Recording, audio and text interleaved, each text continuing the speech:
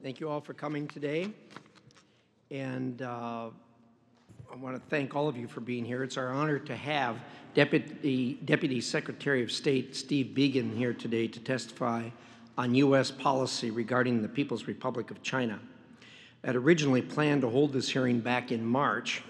However, the need to focus on the COVID-19 prevented us from doing that. Even as we continue to address the pandemic and its impact on U.S. citizens, it is important that this committee continue its work on the world's most pressing foreign policy challenges. Obviously, China is one of those. This is especially the case with the topic we're discussing today. As the Trump administration has correctly recognized, China is a strategic and global competitor of the United States. It will be the greatest foreign policy challenge the United States faces in the decades to come. The policies of the Chinese Communist Party undermine U.S. interests and values, including those we share with allies and partners around the world. COVID-19 has brought this challenge to the forefront of American life. We now know just how much the Chinese Communist Party's decisions and actions directly affect U.S. citizens, our allies and partners, and the entire world. And we know not even a global pandemic will stop China's aggressive behavior, whether that's in Hong Kong, the South China Sea, or the Indian border. Over the last 3 years, the Trump administration has taken numerous steps to put the United States on a stronger path to competing with China. Last week, I was glad to see long overdue sanctions on Chinese Communist Party officials for human rights abuses in Tibet and elsewhere. I was also pleased, I was also pleased that we declared China's claims in the South China Sea as unlawful and deployed 2 carrier battle groups there for exercises. And after the Chinese Communist Party crushed Hong Kong's autonomy, the president made the tough but necessary decision to end certain types of special treatment for Hong Kong. In May, the administration published a report on the implementation of its China strategy that goes into more detail. So this is a good time for this committee to conduct oversight regarding our objectives, what we've done, and where we go from here. This is also an opportunity to discuss China legislation put forward by members of this committee and others. This week, I introduced the Strengthening Trade, Regional Alliances, Technology, Economic, and Geopolitical Initiatives Concerning China, or the Strategic Act.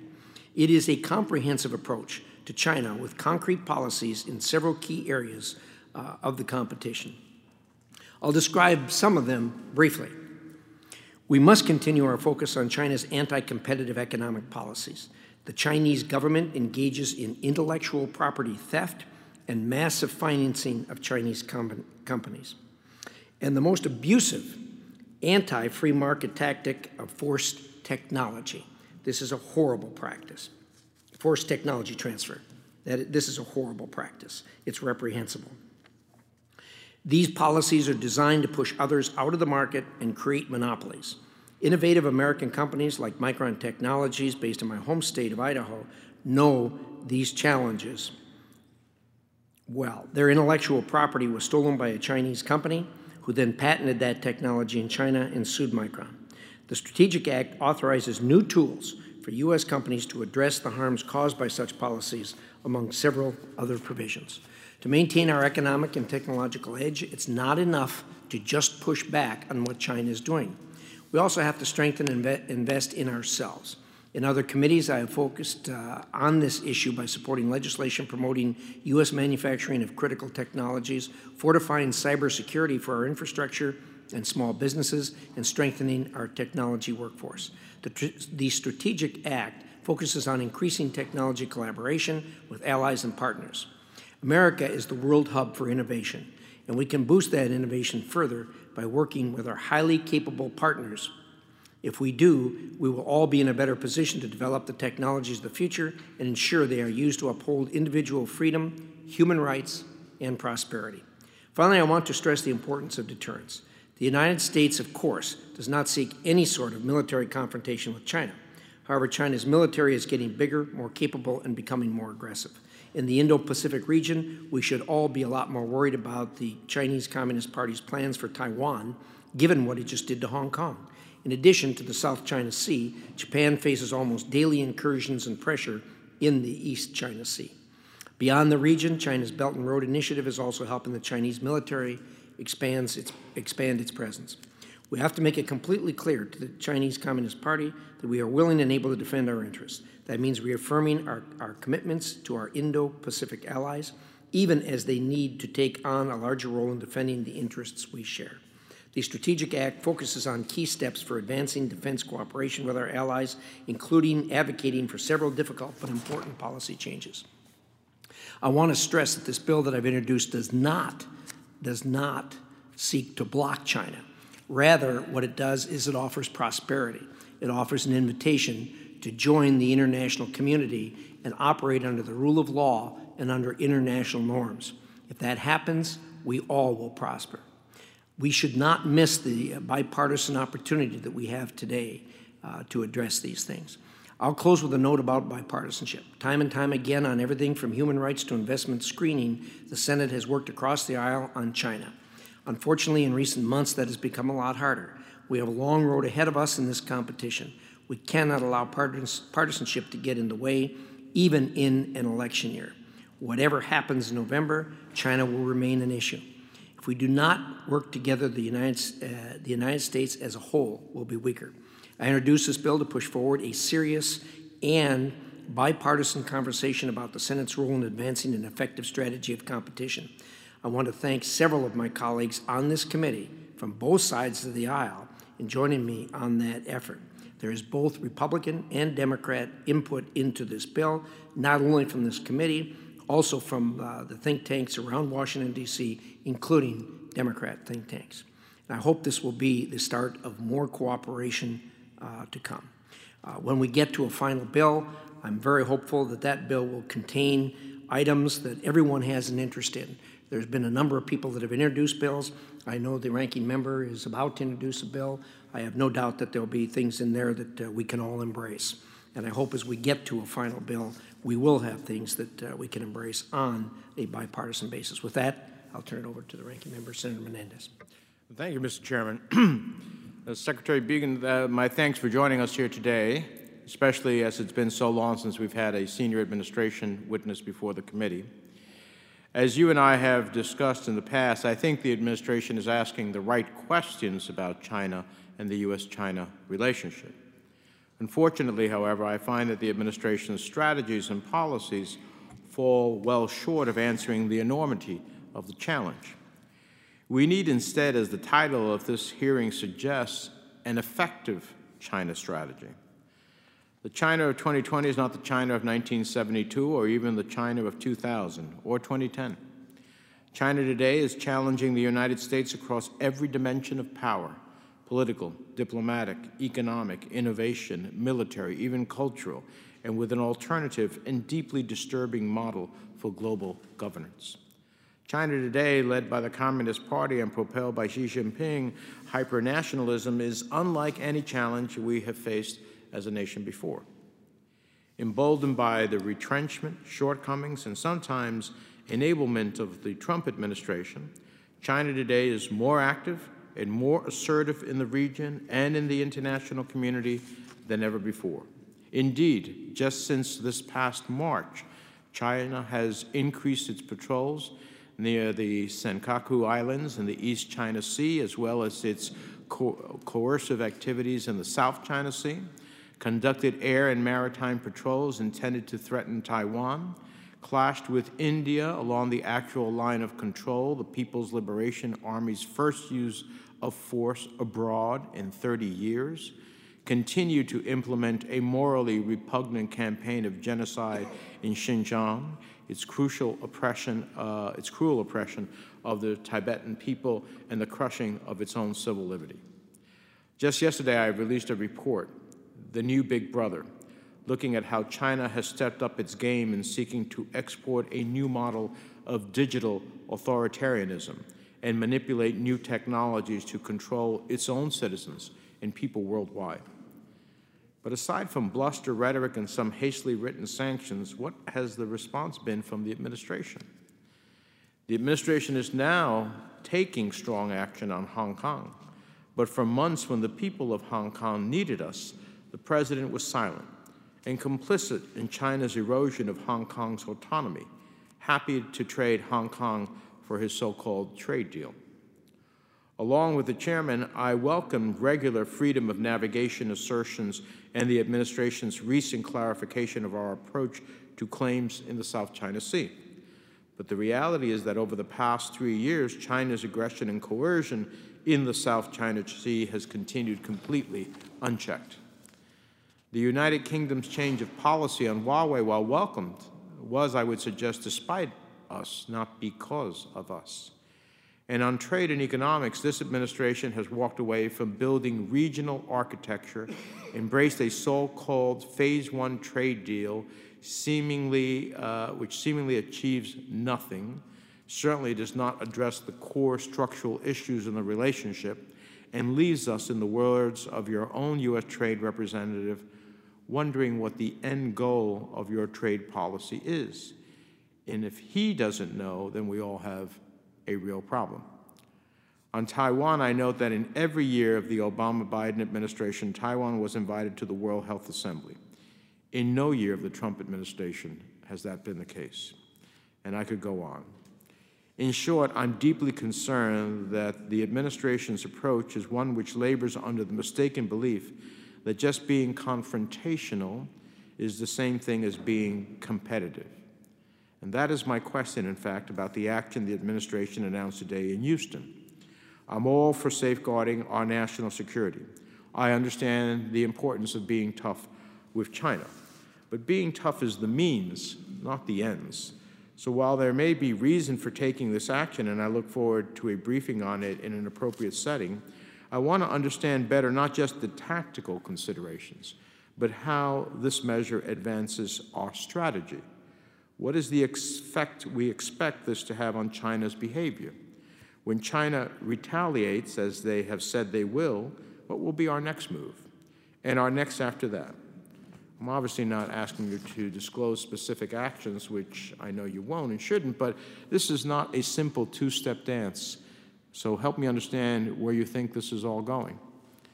I ask this because there should be little doubt that we are indeed in a new era of strategic competition with China, and the United States needs a new strategic framework and a new set of organizing principles to address the challenges of this new era. So far, and despite all the bluster, that effective new strategy has been utterly lacking from this administration.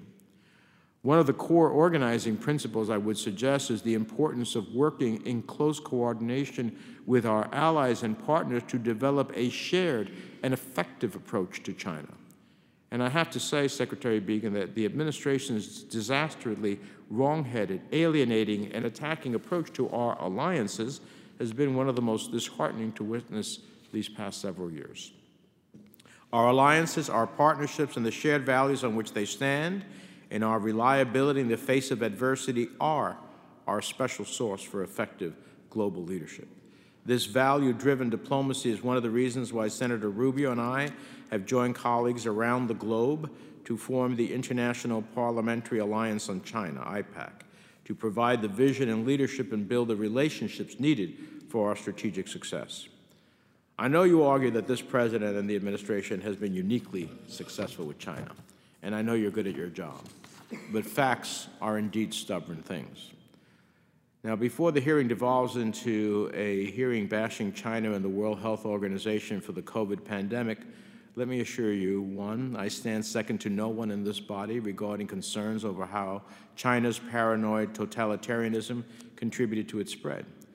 But blame game politics won't save American lives.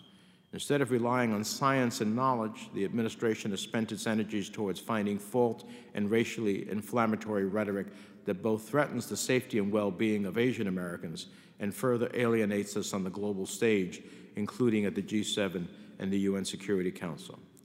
If the administration is truly concerned about China's malign intent at the World Health Organization and elsewhere, there's a simple solution. Show up. Take action. If the U.S. leads, others will follow. If we leave the field open, if our own country cannot develop a serious strategy at home, others like China are only too eager to step into the vacuum. I know the Chairman, as he's mentioned, has introduced legislation today at China. I welcome his effort. As I mentioned at another hearing this morning, I'm also working with colleagues on a bill to create a comprehensive China strategy, cross-cutting jurisdictions beyond, including this committee, including trade and economic issues and investments here at home, which we plan to shortly introduce. Given the shortcomings of the President's bluster and tactics but no strategy approach to China, a comprehensive and integrated approach is needed.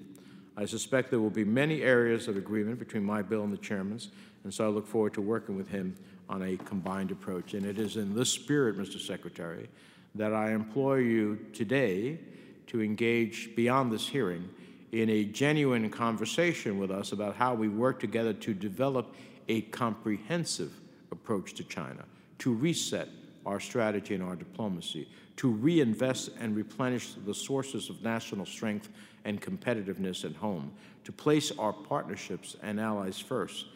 That reflects our fundamental values as Americans. Thank you, Mr. Chairman. Thank you, Senator Menendez. I think in comparing our two statements, we have much to agree on, and overall, I think we both agree that this comprehensive strategy is needed as we go forward.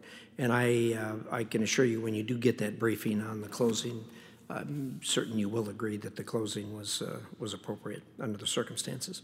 So, with that, I'm going to turn to our witness. The Honorable Stephen Biegun was sworn in as Deputy Secretary of State in December 2019. Immediately prior, he served as U.S. Special Representative for North Korea. Mr. Biegun has 3 decades of experience serving in both the executive and legislative branches, including a stint as Chief of Staff for the Senate Foreign Relations Committee. Deputy Biegun, we appreciate your being here today and invite you to have the floor. Thank you, Mr. Chairman. Thank you, Senator Menendez. If I may ask for my full statement to be submitted to the record, I'd like to give a shorter version in order to leave maximum time for members' questions today. That's certainly agreeable, and we will include your full statement in the record. Again, thank you both for the invitation to testify today. It truly is a pleasure, and I'm pleased to be back. As you both pointed out, this is an important moment in U.S.-China relations, and the Secretary and I appreciate your serious focus and that of the whole committee in trying to shape a bipartisan approach to this vital policy matter. We recognize that to be successful, U.S. policy towards the PRC must be grounded in consensus across our governing institutions and across our society. Mr. Chairman, for this reason, we welcome the legislation you introduced today, and Senator Menendez, we look forward to seeing yours as well. These are designed to frame the U.S. strategic approach towards the PRC, and this, along with all the other recent legislation passed by the Congress, have provided us with crucial tools to advance our policies against the challenges that we face. Across multiple administrations, the United States has supported China's entry into the rules-based international order in hopes that China would be a partner in upholding international law, norms, and institutions, and that the United States and China could develop a friendly relationship with reciprocal benefit. Over more than 3 decades, U.S. policies towards the PRC have advanced that goal through a massive outpouring of international assistance and lending, through foreign investment, facilitation of Chinese membership in global institutions, and the education of millions of China's brightest scholars at our best universities.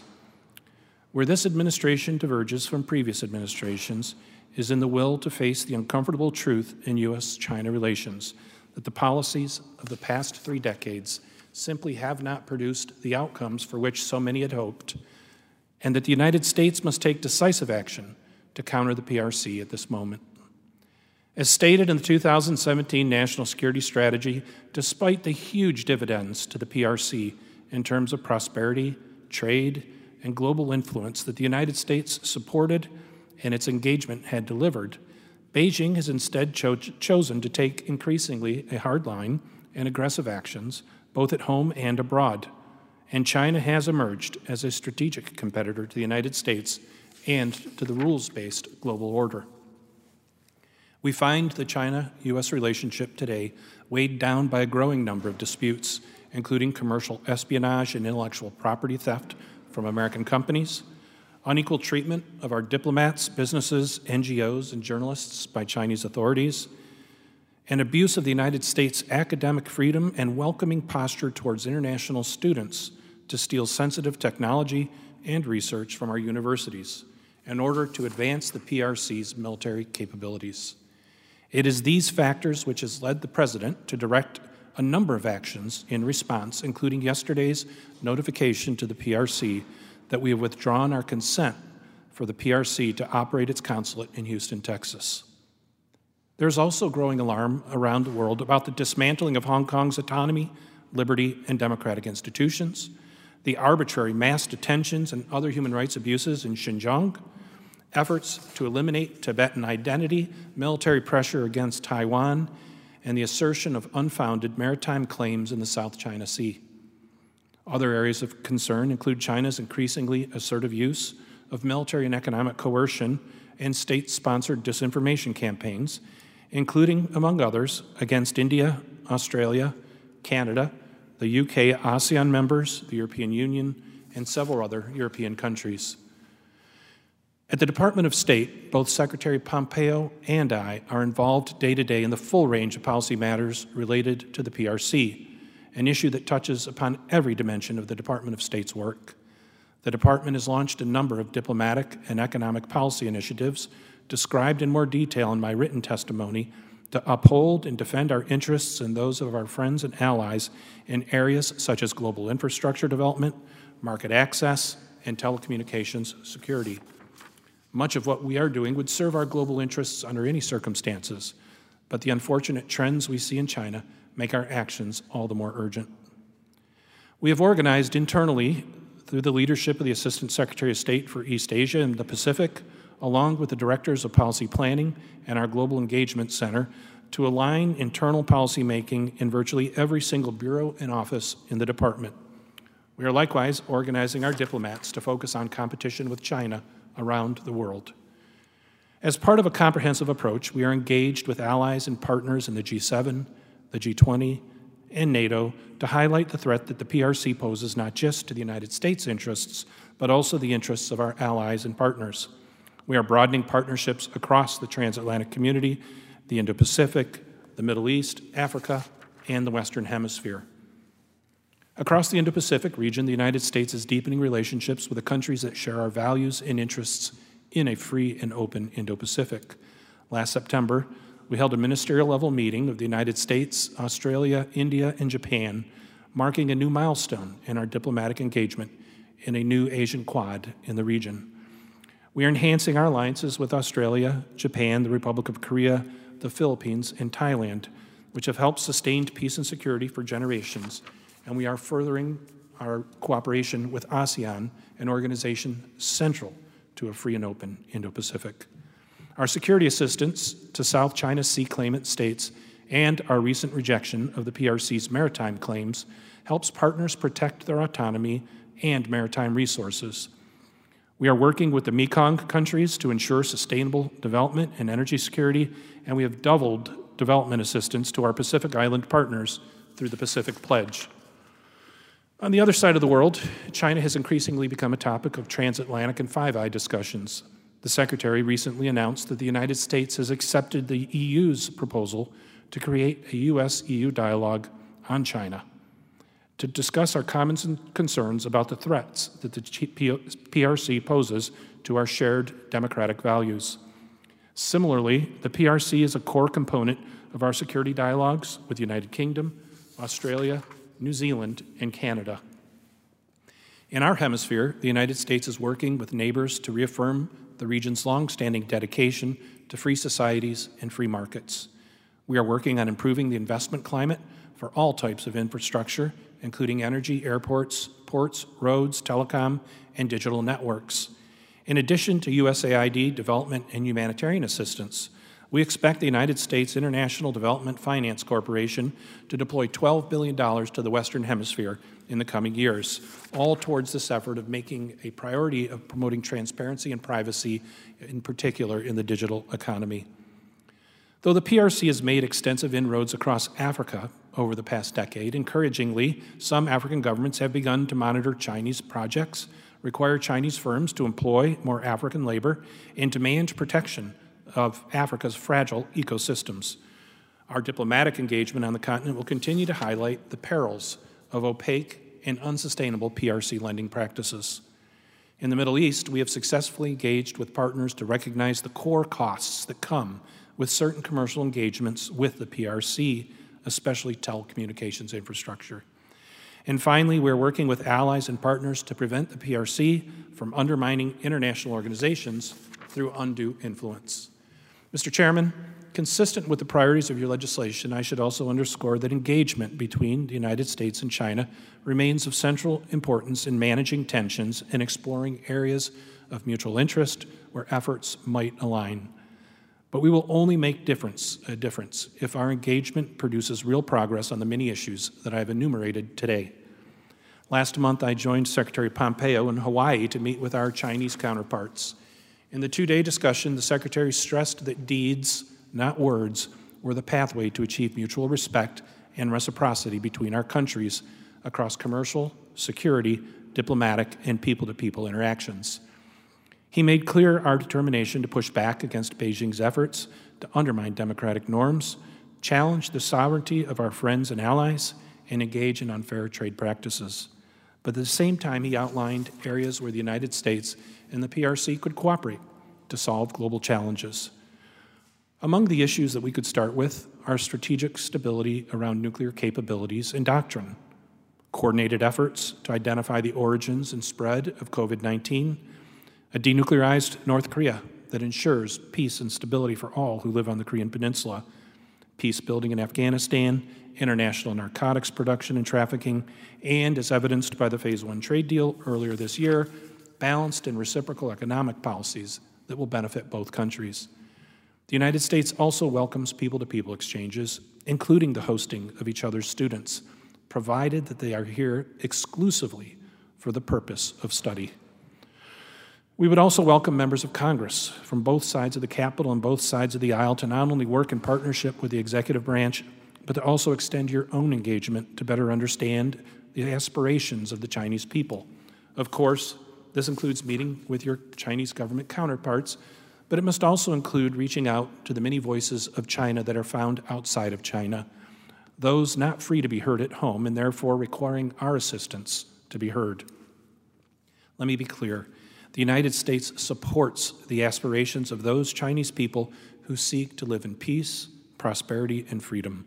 Secretary Pompeo has met with pro-democracy leaders from Hong Kong, with Chinese dissidents and survivors of repression in Xinjiang, and last month I was honored to present the International Women of Courage Award to the mothers of Tiananmen. The bravery of many Chinese people who seek to advance human rights and universal freedoms inspires us all in our work. Mr. Chairman, we are urgently taking the necessary steps to defend the interests of the United States. As we seek to correct the imbalance in our relations with China, we must address today's realities while at the same time leaving open tomorrow's possibilities. With our friends and allies, we are standing up for universal rights and the rules-based international system, the system that has provided the world's collective peace, security, and prosperity for generations to the benefit of the United States, the People's Republic of China, and the entire world. Thank you. Thank you. With that, we're going to do a round of questioning. We'll start. I'm going to reserve my time. Senator Menendez, I'll turn it over to you for a round of questioning. Thank you, Mr. Chairman. As I said earlier, I welcome the administration's clarification of our legal position on China's unlawful claims in the South China Sea. But as you know, international law is not self-enforcing. And having now taken this position, it's critical that we give reality to our legal position, or we may find that a gap between rhetoric and reality produces counterproductive and destabilizing. So what does the administration intend to do to implement this new approach? Thank you, Senator Menendez. So as you are aware, the United States had for some time rejected Chinese claims without endorsing alternative claimant positions. But in the recent iteration, Secretary of State Pompeo, at the direction of President Trump, has declared the United States to not recognize Chinese declarations, and in fact, we would seek to uphold the rulings of international tribunals that have determined that China's claims, maritime claims in the South China Sea are improper. You know, I hearken back to 2015 when President Xi Jinping, standing at the White House with President Obama, announced that China had no intention to militarize the South China Sea. Just recently, I typed into the search engine on my computer the words Chinese bases South China Sea and looked at the images of what has grown up on in the South China Sea in the corresponding 5 years. It's an astonishing military buildup that China has undertaken, and China is currently in the midst of major military exercises in the region as well. They have completely militarized the South China Sea. For our part, sir, we will continue our freedom of navigation operations, which are continuing on an ongoing basis. We are providing assistance, including security assistance, to many of our friends and allies in the region. We are making this a subject of discussion in our alliance relationships in the region, not just the South China Sea, I might add, but the East Sea as well, where there are also Chinese claims on the territory of other countries. We are providing substantial security assistance to many of our partners in the region, and we're working very hard to find a common position with our friends and allies in the region, most recently successfully overcoming some of the differences we had with the government of Philippines in order to reach common cause with the Philippines as well as with many other countries in ASEAN to push back decisively against China's claims. Thank you very much. Well, so I'm looking forward to hearing a further discussion of what are the consultations you've had with partners and allies on their statements and actions. You just mentioned the Philippines as one. As you know, Mr. Secretary, the CCP's so-called national security law for Hong Kong, which undermines Hong Kong's autonomy, encourages the crackdown on pro-democracy protesters, and effectively ends its one country, two systems policy, recently went into effect. Along with my colleagues on both sides of this dais, I introduced the Hong Kong Safe Harbor Act, which would provide those Hong Kongers who peacefully protested Beijing's corrupt justice system and could have a well-founded fear of persecution to be eligible for priority 2 refugee status. What efforts, other than some harsh words and criticism aimed at the CCP for their erosion of Hong Kong's autonomy, is the State Department actively pursuing? So, Senator Menendez, as you are probably aware, we have used the existing authorities we have in the Department of State under the Immigration and Naturalization Act to impose visa restrictions against some of the leading actors who have played a role in imposing the National Security Act upon the people of Hong Kong in order to strip them of their democracy. Likewise, we have suspended the extradition treaty that we had with Hong Kong in recognition of the fact that the rule of law is unlikely to be found any further under the legislative authorities that the Chinese put in place. We are comprehensively reviewing benefits that are extended to the region of Hong Kong to assess whether or not those should be continued. They're not in a single place in law. They're sprinkled across U.S. code, and we're taking a comprehensive look at all those benefits as we go forward. And finally, as you may know, the President has also extended refugee quota to any travelers coming out of Hong Kong who are fleeing the repression there. The Secretary had a chance himself to meet with Joshua Wong in London just yesterday, where he had a good discussion about the current state of affairs in Hong Kong. We will continue to press very hard in order to preserve the democratic voice of the people of Hong Kong. Well, I hope the refugee status, that the legislation that we have a bipartisan support for, is something the administration will support. A final question.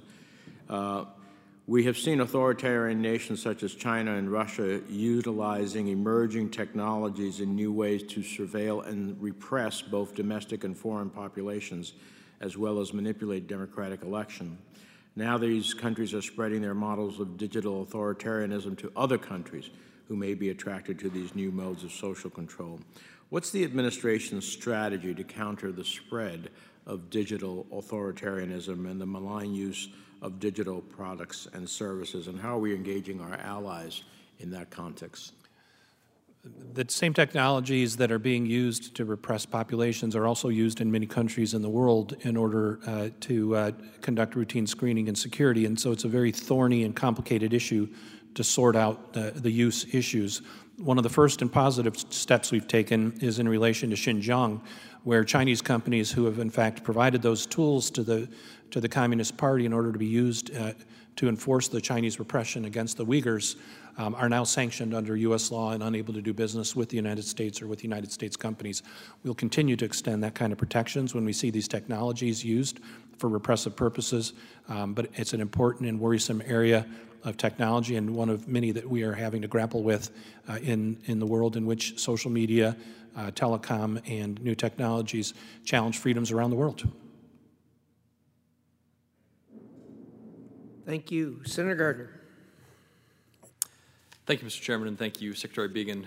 Since 2015, I've had the privilege of serving as the chairman of the Senate Foreign Relations Committee Subcommittee on East Asia, the Pacific, and International Cybersecurity Policy, where Senator Markey and I have led efforts to shape a new policy toward the Indo-Pacific region, including through the passage of the landmark Asia Reassurance Initiative Act in December of 2018.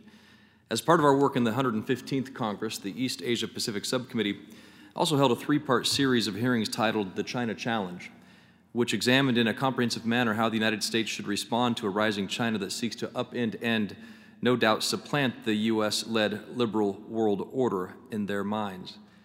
Our first two hearings focused on security and economic aspects of China's authoritarian rise, including China's debt trap diplomacy and military modernization programs. Our third hearing focused on democracy, human rights, and rule of law, values that have been fundamental to the conduct of U.S. foreign policy for generations. Our witnesses testified that we are in the midst of the so-called authoritarian closing that under President Xi Jinping has resulted in an unprecedented and intensifying crackdown on civil society, ethnic minorities, and religious freedom in China. We found that the mass concentration camps for Uyghur Muslims in the Xinjiang Uyghur Autonomous Region shocks the conscience and necessitates a serious response from the United States and the international community, including sanctions against top officials. We found that the crackdowns in the Tibet Autonomous Region are intensifying, while Beijing continues to refuse negotiations with the Central Tibetan administration. We found that human rights defenders in China are routinely jailed, tortured, and otherwise deprived of liberty. We found that genuine freedom of speech and assembly are non-existent, that corruption and abuse of power are rampant. Just look at Hong Kong and the violations of international agreements registered with the United Nations, and the lengths that the Communist Party in China will go to deprive its people of what China itself not too long ago had agreed to. And now, in the midst of the unprecedented outbreak of COVID-19 coronavirus, the Communist Party of China continues to hide and obscure critical information that has imperiled a truly global response to the crisis. This is the China that we must deal with not just now, but for the long run as well. I look forward to hearing from Deputy Secretary Biegun today and how we can best address the China challenge together. In a series of questions, I want to talk about the Asia Reassurance Initiative Act and what it means to the framework as you identify in your opening statement. But just a few quick questions. Is China torturing Uyghur Muslim population in China? I'm sorry, Senator, could you repeat the question? Is China torturing Uyghur Muslims in China? We certainly believe that there is a severe mistreatment. In fact, we and many other countries are demanding access to Xinjiang and to the You're not camps. willing to say whether or not they're torturing? I don't have, torture is a legal definition, and I don't simply have the evidence available to me to make that statement as a legal matter. I do believe they are severely mistreating those people, and it possibly And you would agree there have been public reports that Uyghur populations have been tortured? I certainly find it believable, sir. Is China disappearing scientists and dissidents? Scientists dealing with the coronavirus, dissidents speaking out against Chinese repression? China has been arresting dissenting voices for my entire career, but in recent months, we have seen, in particular, this focus has turned against those who spoke up, particularly early on, regarding the COVID virus in Wuhan. Absolutely. Is China stealing U.S. coronavirus research? As the Department of Justice unveiled in two of its indictments yesterday, we have firm evidence to suggest that Chinese hackers working in close association with Chinese national security institutions have, in fact, been trying to steal information related to the development of technologies to treat the coronavirus. Is China breaking the Rose Garden promise of no militarization of the South China Seas? As I mentioned in my earlier comments, one only need to type into your search engine on your computer, South China Sea military bases, and you will see how substantial China has broken the pledge that President Xi Jinping made to President Obama. Is China persecuting other religious minorities like Christians? Absolutely. Is China breaking international agreements in Hong Kong? They have broken their international agreement in Hong Kong. This obviously is something that must be dealt with swiftly, strongly, and not just by the United States, but the global condemnation and action subsequent to that condemnation that will show China and the Communist Party of China that their actions are unacceptable of a responsible, if they wish to be deemed or seen as a responsible nation. The Asia Reassurance Initiative Act, which passed in 2018, sets a framework. In your testimony, you state that the Asia Reassurance Initiative Act is a framework for U.S. leadership in the Indo-Pacific. It's based on the National Defense Strategy, National Security Strategy. Just out of curiosity, how can we use ARIA, that framework, to address the challenges and the consequences of the actions China has taken as it relates to the questions you just answered? Yeah, similar to what we welcome in Chairman Risch's legislation, laying out a strategic framework and knowing that it is creating a space for us to make proposals here to Capitol Hill on budgets and priorities is very helpful. The authorizing committees do play an important role in telegraphing to the entire department set of professionals the space that we can move into as we go annually through our budgets and staffing issues. Your legislation, which has already been in place for several years, was very useful in that regard. We've seen a complete reorientation of U.S. foreign policy towards Asia-Pacific, consistent and even in some ways through the openings that were suggested in the ARIA legislation. The more focused efforts on China are going to likewise need close congressional and executive cooperation, Senator, and I want to thank you and members of the committee for a number of pieces of legislation that I highlight in my written testimony that have come out in recent years. Senator Risch, if I may also for a moment, I misspoke a moment ago. It wasn't Joshua Wong that the Secretary met with. It was another brave democracy activist named Nathan Law that he met with in London yesterday, and I just wanted to correct that for the record. Thank you, Mr. Chairman. Thank you, Senator Gardner. Senator Cardin. Thank you, Mr. Chairman. Secretary Biegun, thank you for your service. We appreciate it very much. There's a common theme from all of us. We get 5 minutes, and we can't list all of our concerns about China in 5 minutes. There's so many issues of major concern.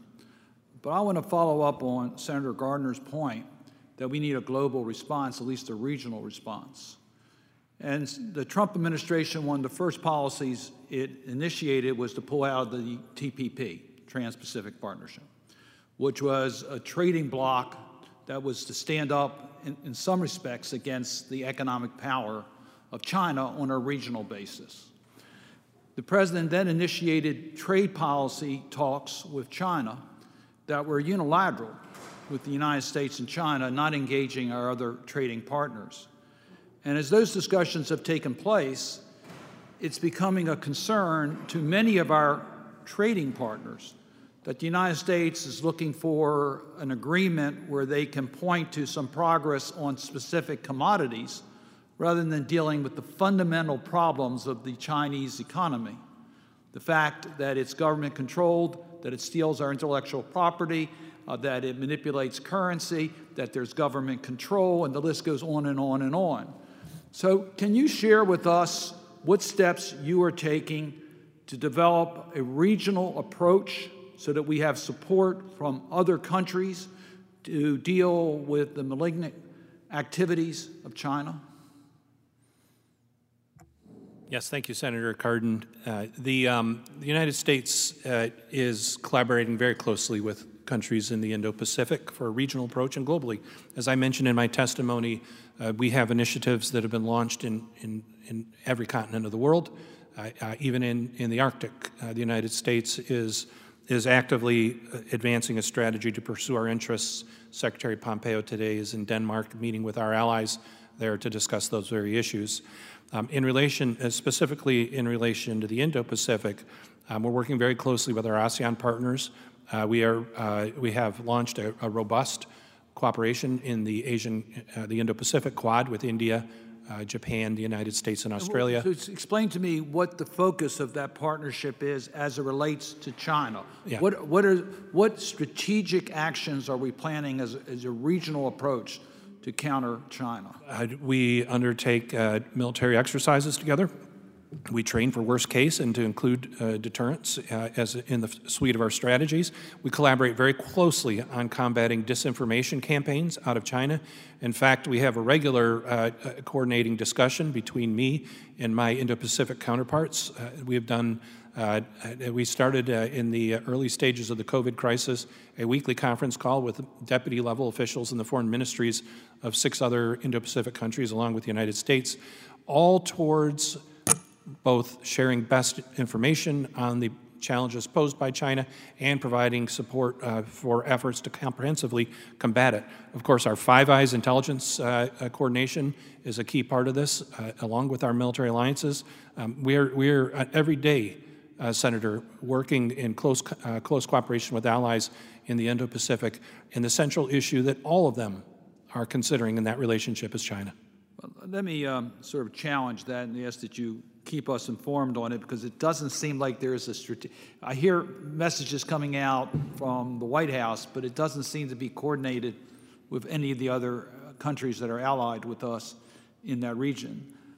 The One Road, One Belt policy of China is aimed at exercising its economic power globally.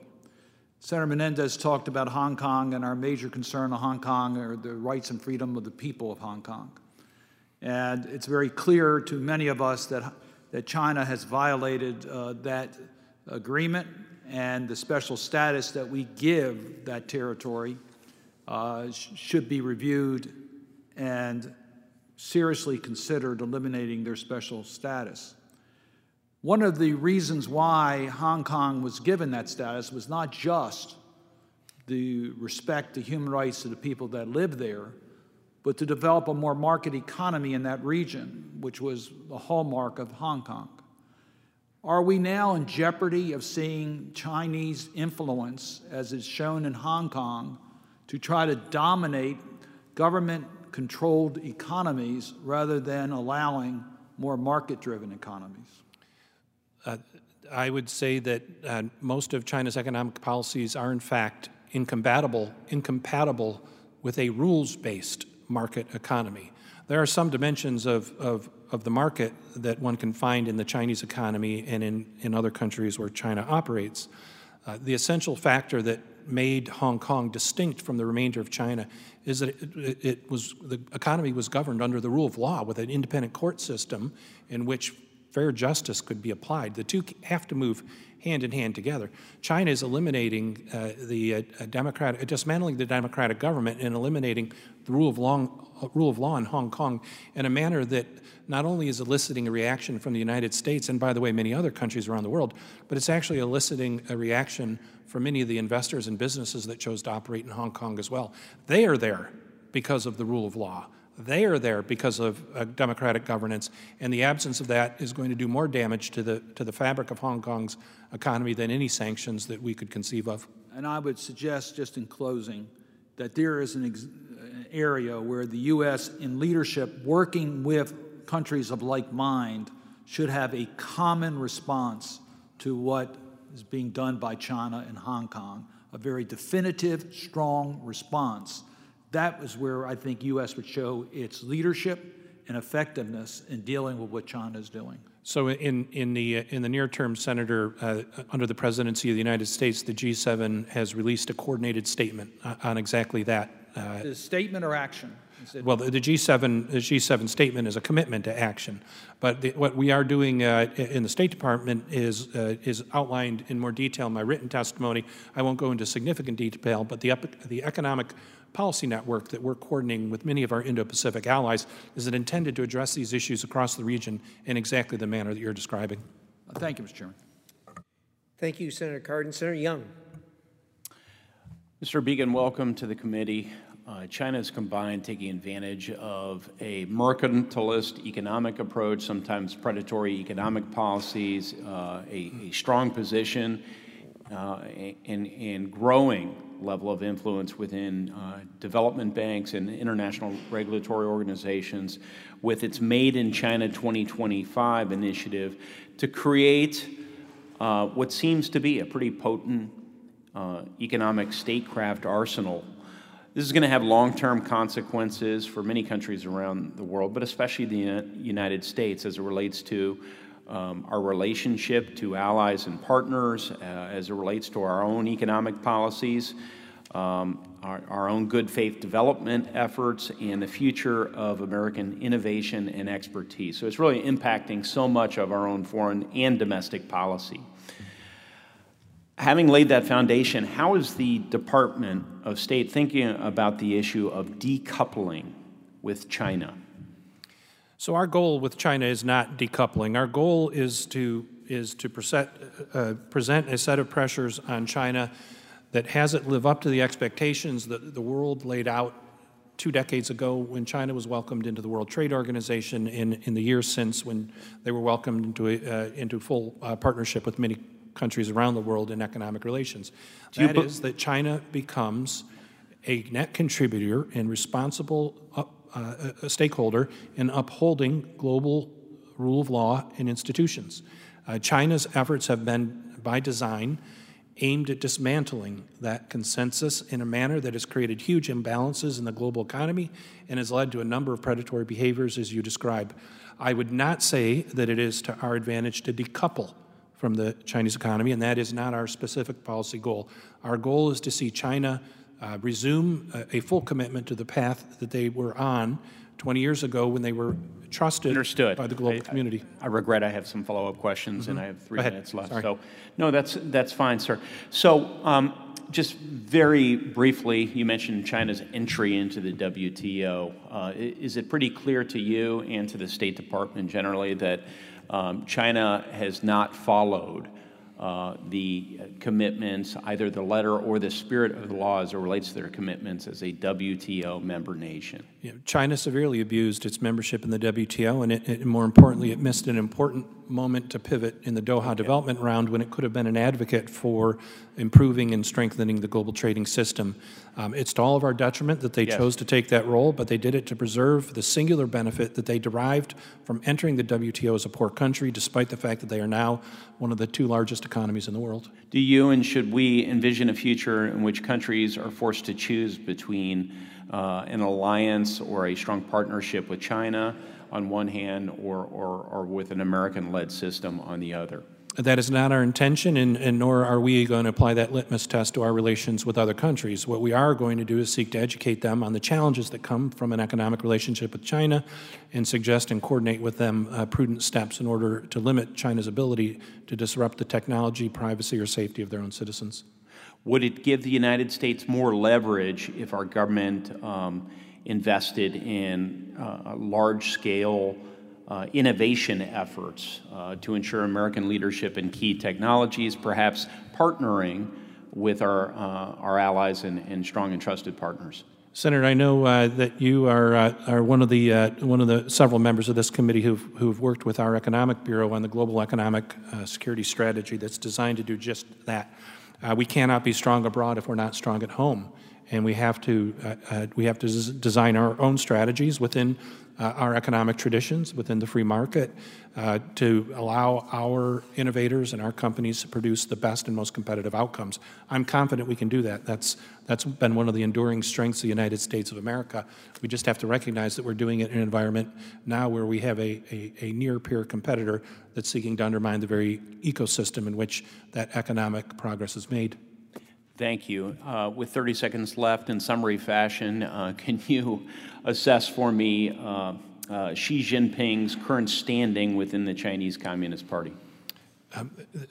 He, in taking power, one of the first things he did using an anti-corruption initiative was to eliminate nearly all competitors inside the party.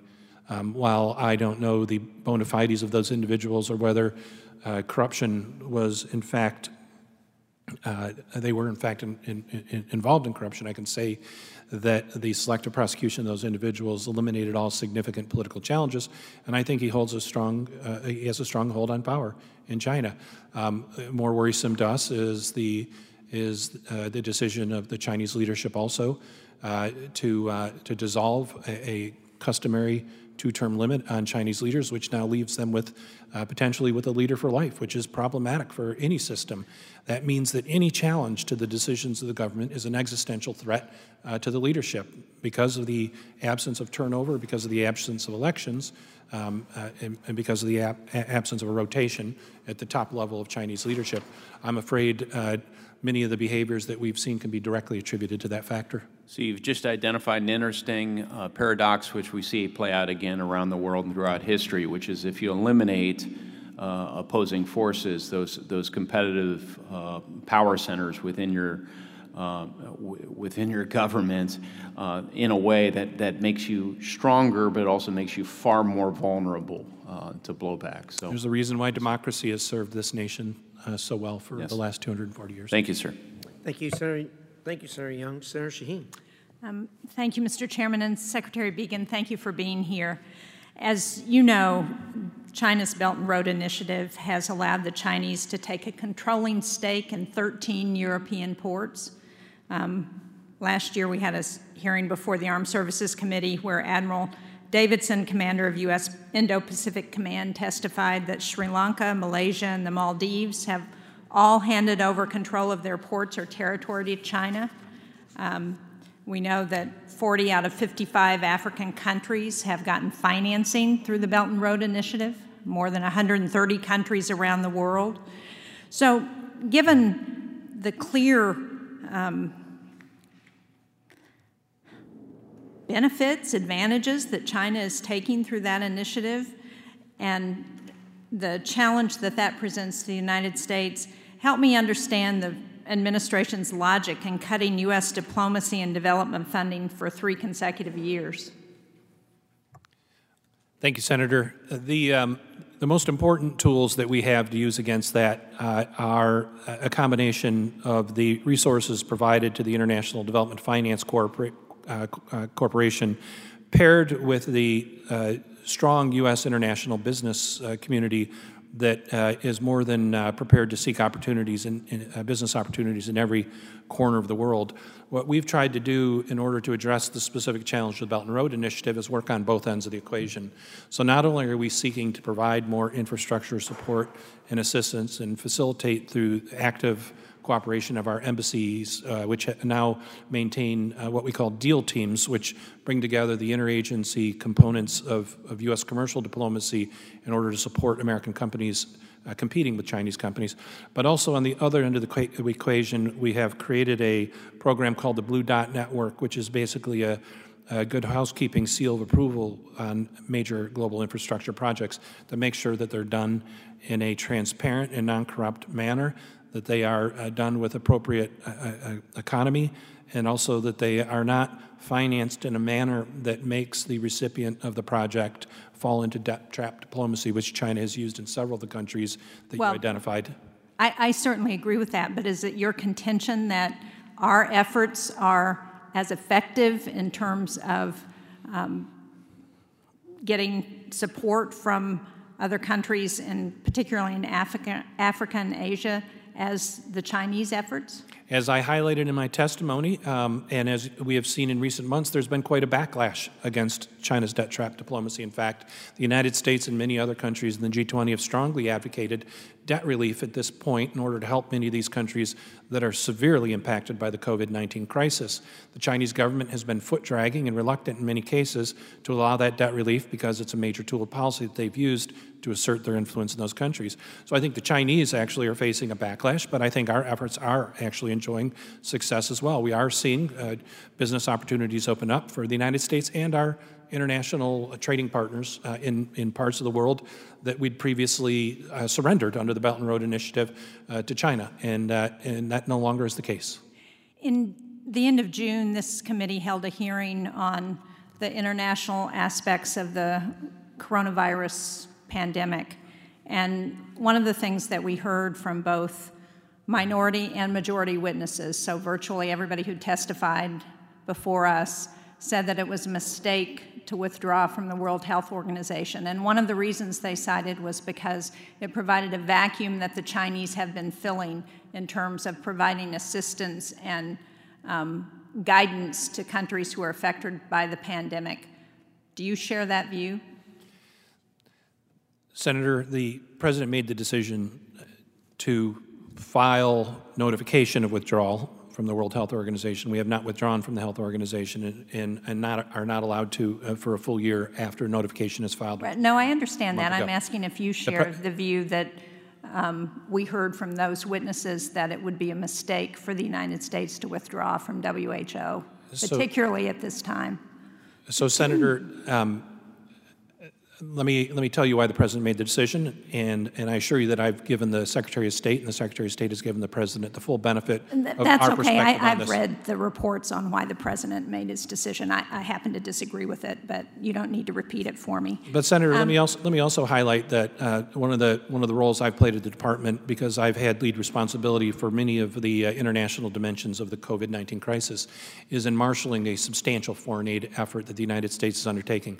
The debate over the WHO is a debate over less than 4%, and really in the mandatory contribution less than half of 1% of the entire budget the United States provides. I'm sorry to international interrupt, but the point that they were making wasn't just about the World Health Organization. It was about the failure of the United States to provide global leadership to respond to this pandemic.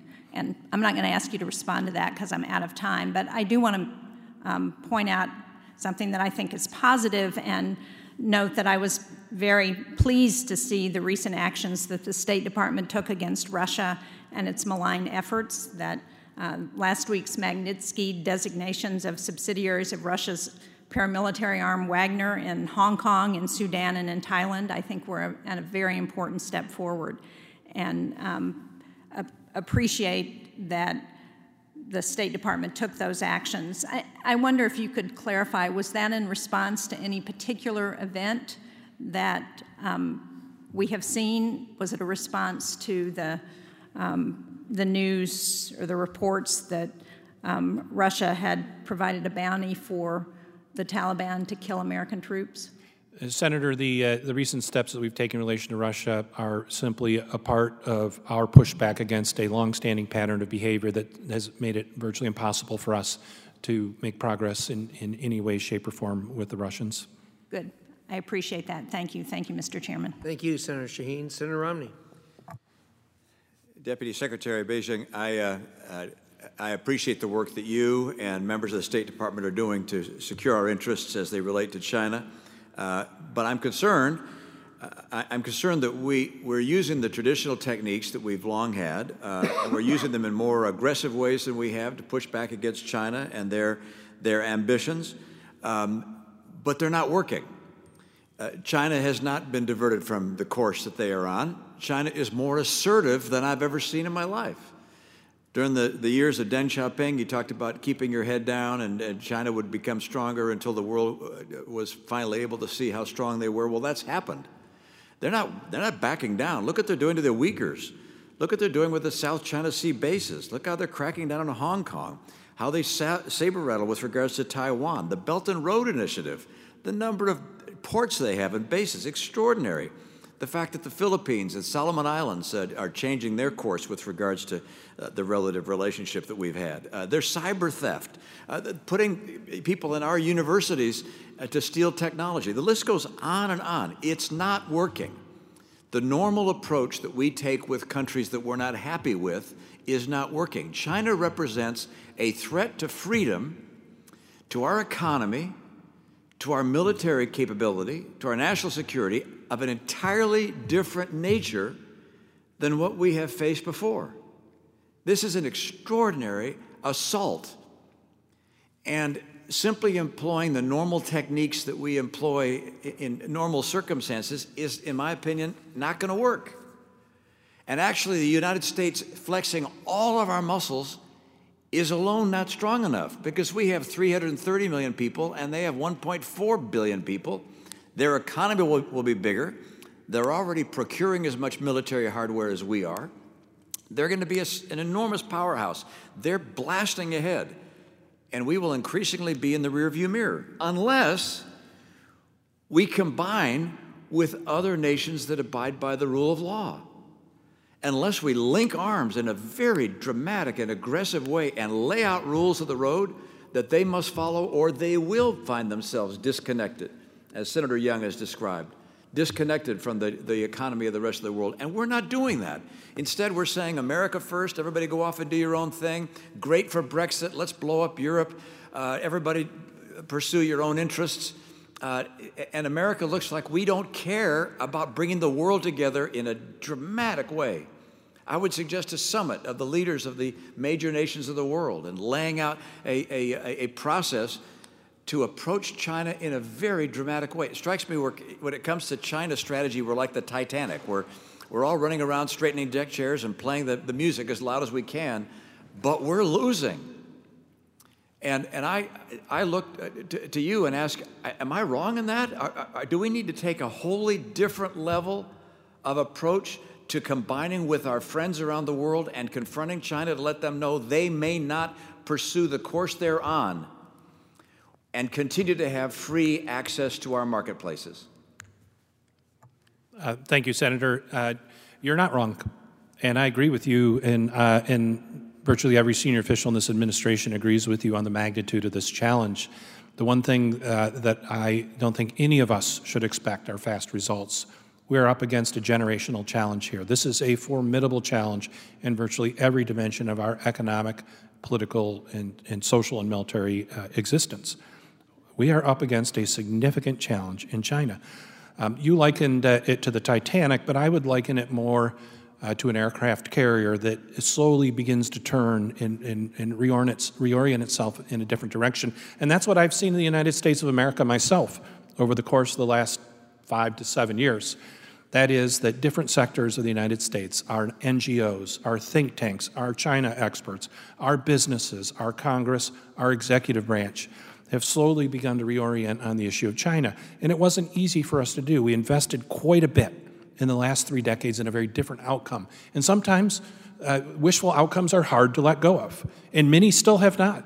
This administration is equally criticized for moving too abruptly and too harshly against China or for precipitating a new Cold War, not our intention. So, Senator Romney, you're absolutely right.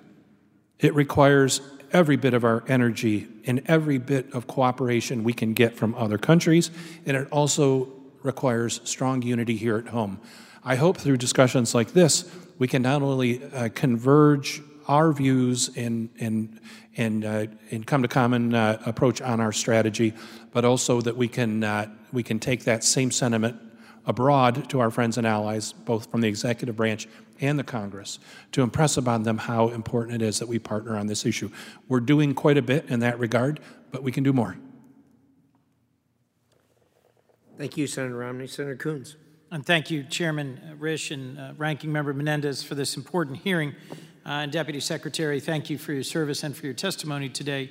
I'll simply add to the conversation that's been going on about the significance of the challenge that China poses to our security, our prosperity, our place in the world, and the critical role of alliances and a strong and broad and sustained strategy. I want to commend members of this committee who've worked hard to develop legislation.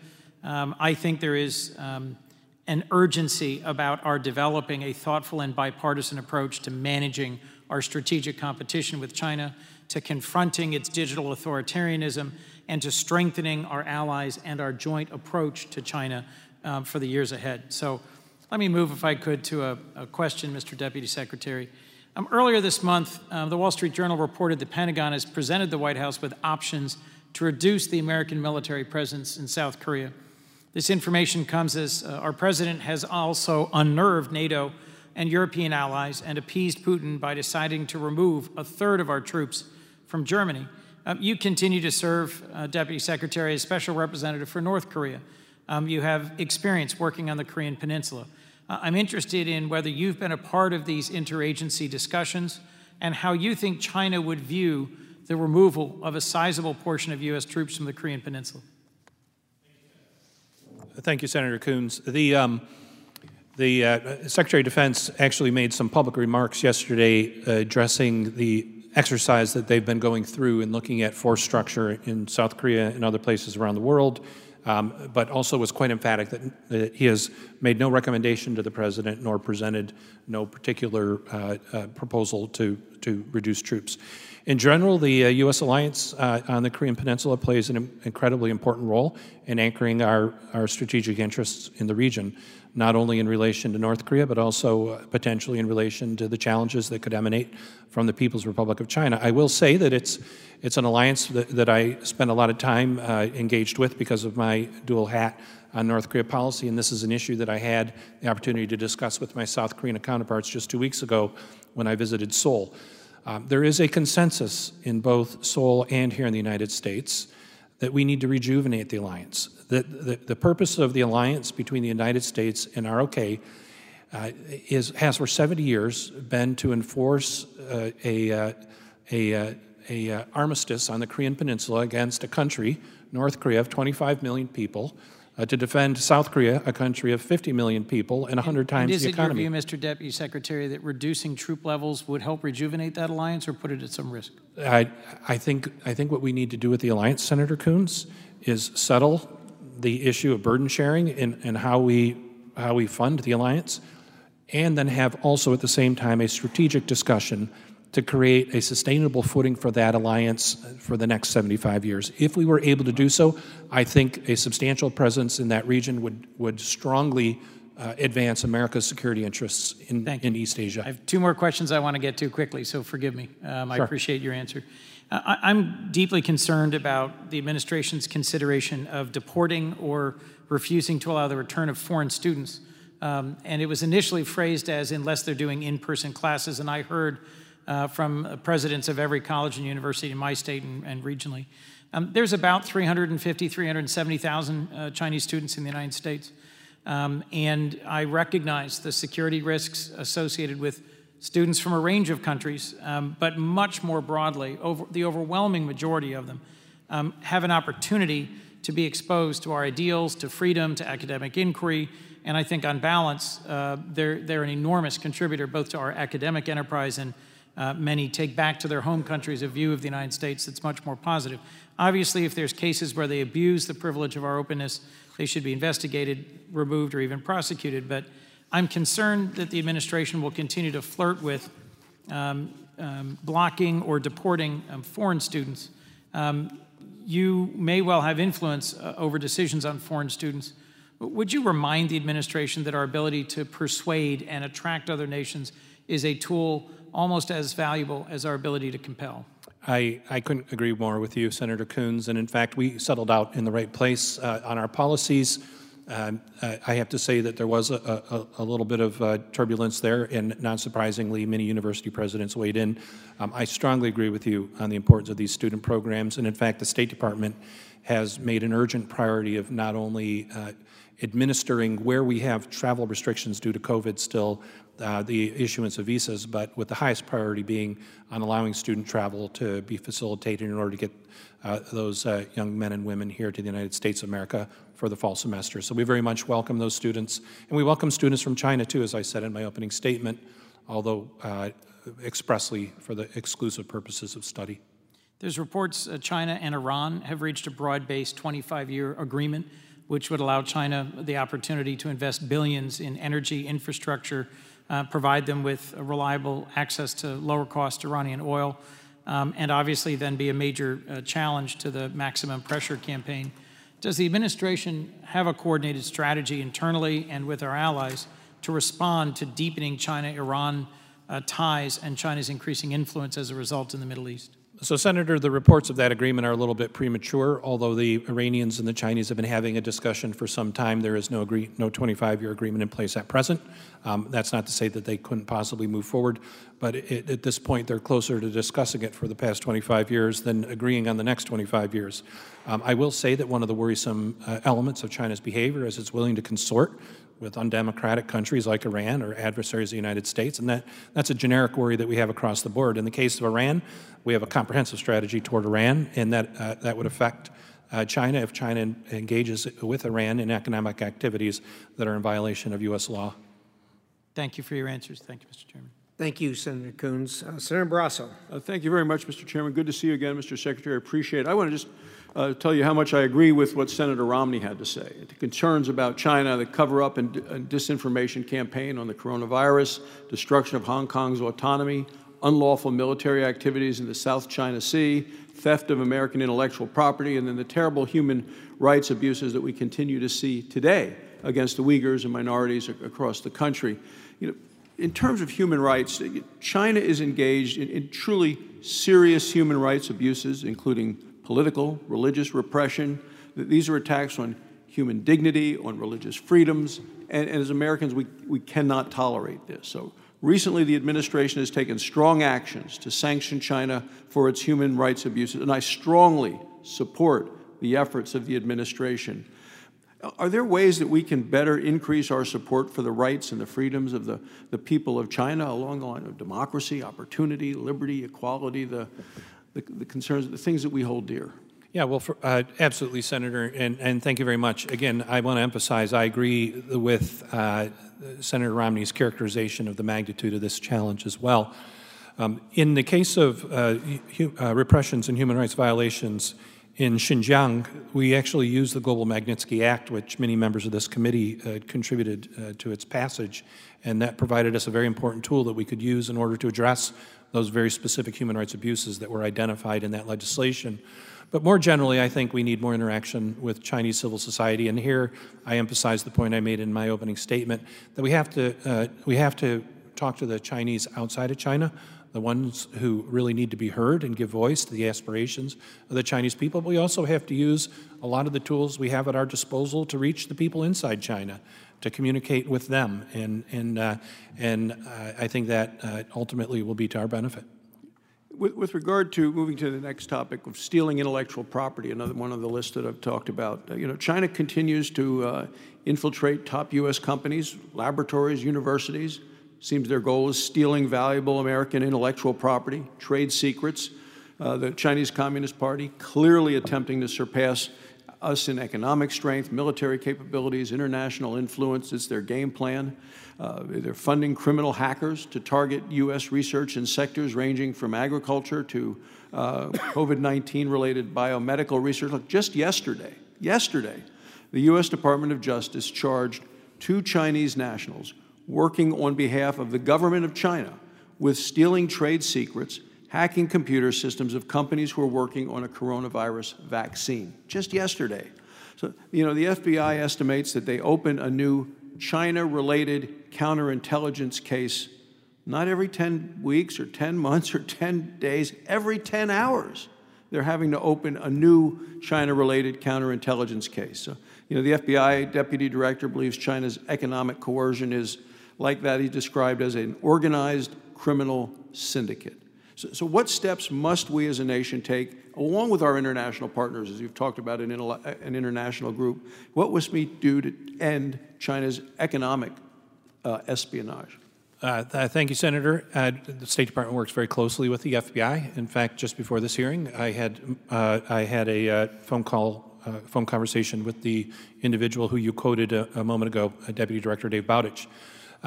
We are doing an enormous amount to challenge this as we speak. The fact that those indictments were unsealed, as well as 2 others that were unsealed in the state of California just a few days before, are suggestion of the degree of effort that we're applying to this. And I would not in any way disassociate the direction that the President gave to the Department of State yesterday to notify the PRC about the removal of diplomatic status of the consulate in Wuhan, in Houston, is very much related to this. You'll be getting more briefings in a different setting on these topics, but to suffice it, Senator, it's a set of challenges that we take very seriously, and it's one that we and our domestic law enforcement partners are working very hard to address. My final question has to do with Huawei. The Trump administration continues to raise the alarms with our allies and partners about the national security risks of Huawei and the Chinese Communist Party. To me, Huawei is a Trojan horse. Its deep links to the communist regime are impossible to ignore. They're attempting to infiltrate communications networks around the world and for no good.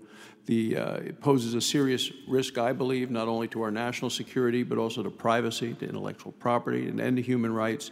Recently the United Kingdom recognized the serious security threat and is taking action to ban Huawei from their 5G networks. It sounds like Germany is going to make a decision, and all eyes are on Germany with regard to what they decide with regard to Huawei.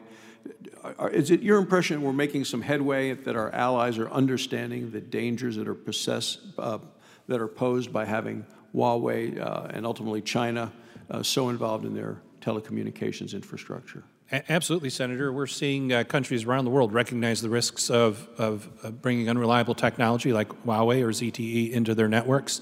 I know that Senator Menendez is a bit grudging about giving us credit for the decision of the UK, and I will give the UK government first credit, of course, in this. But I can assure you, Senator, that decision was the product of lengthy and numerous discussions all the way up to the level of the President and the Prime Minister over the course of the last several months. Just today, we saw France mirror the UK's decision. France has now announced that all Huawei technology has to be removed from the French telecom system by 2028. A year later, but with the same effect, this technology will rapidly be removed from those networks because it will be obsolete.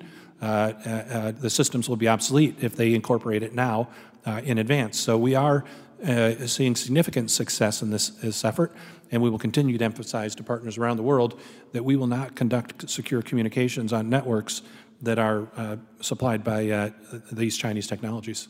Thank you, Mr. Secretary. Thank you, Mr. Chairman. Thank you, Senator Brasso. Senator Kane.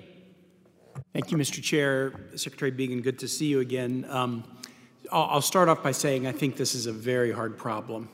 And I also agree with both your opening testimony and Senator Romney's that there was a very well-intentioned strategy for the last 3 decades, really beginning with the Nixon opening to China, that we had every reason to try and hope would work out. It hadn't. And so that's unfortunate. I also don't give earlier administrations great credit for the way they handle this relationship either. But I'll tell you the 3 critiques that I have about the Trump administration policy with China, and I want to ask you about the third one.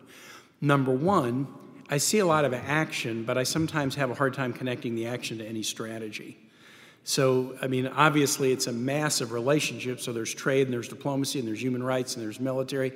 There's a lot of things going on, but I have a hard time connecting the actions to a strategy. Number two, I think the U.S. under this administration has squandered a natural advantage that we have that China doesn't have, which is a deep network of alliances, often by casting the alliances aside. I'll go back to Senator Romney's point. When we want to confront China on trade, we can't confront them one-on-one with the strength that we could confront them with if we linked arms with our allied nations that have the same concerns about China's trade practices as we do. So when the president started off with trade sanctions against Canada and Mexico and the EU, I think it made it much more difficult for us to try to go mano a mano against China. We should have been working with those strong allies to link arms and form a comprehensive strategy. But what I want to ask you about is my third critique. My third critique is I think the president's foreign policy is often chasing our adversaries into each other's arms. Senator Coons asked about the reports that are in the news. There's a Newsweek piece today about Iran and China doing a negotiation for economic infrastructure and defense cooperation. We've seen Iran and China do joint military exercises in the Gulf. We've seen China and Russia do joint military exercises on their border in some ways that are troubling to me. As a member of the Armed Services Committee, we get briefings every year, and they're often classified, so I won't give you the info, but what I can tell you is we tend to get briefings about U.S. capacity, and then we get briefings about the capacity of China, and the capacity of Russia, and the capacity of Iran. But those are all separate briefings about their separate capacities. These are nations that have had long-standing difficulties and challenges with each other.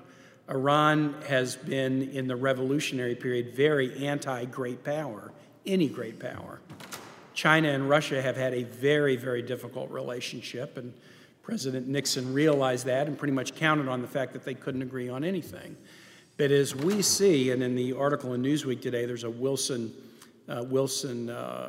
Institute comment that says President Trump is driving our adversaries into each other's arms as they seek to amass power at a moment of apparent American indecision.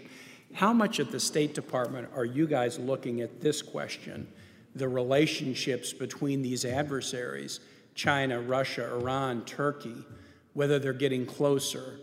how much a threatened combination of capacities, military, economic, diplomatic, pose a multiplied threat to the United States. Thank you, Senator. Just very quickly on your first 2 points, let me assure you that we seek the same goals of coherent strategy and closest possible cooperation with our allies. The United States is a big and sprawling democracy, and occasionally we get in our own way on both of those. But it is our aspiration, and it's something that we work on at the State Department every day. And the President has given us clear direction on the China strategy that's going to help us move, I think, in a more orderly way across the administration in that direction. On your question, I have to tell you honestly, we spend less time worrying about our adversaries working in concert with each other, although it is worrisome, and more about countries maybe in the middle.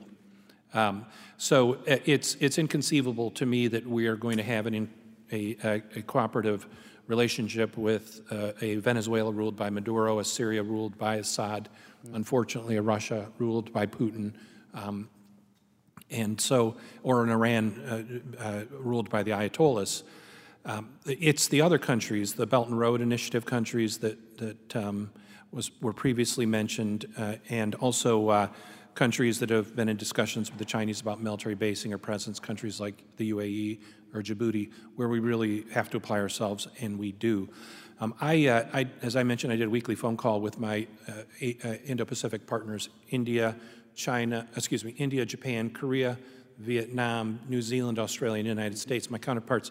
And one night after that weekly call, it happens late on Thursday evenings, I turned to my team and I asked, what do you wonder what that call would have sounded like tonight if it was China, Russia, Syria, Venezuela, and Iran?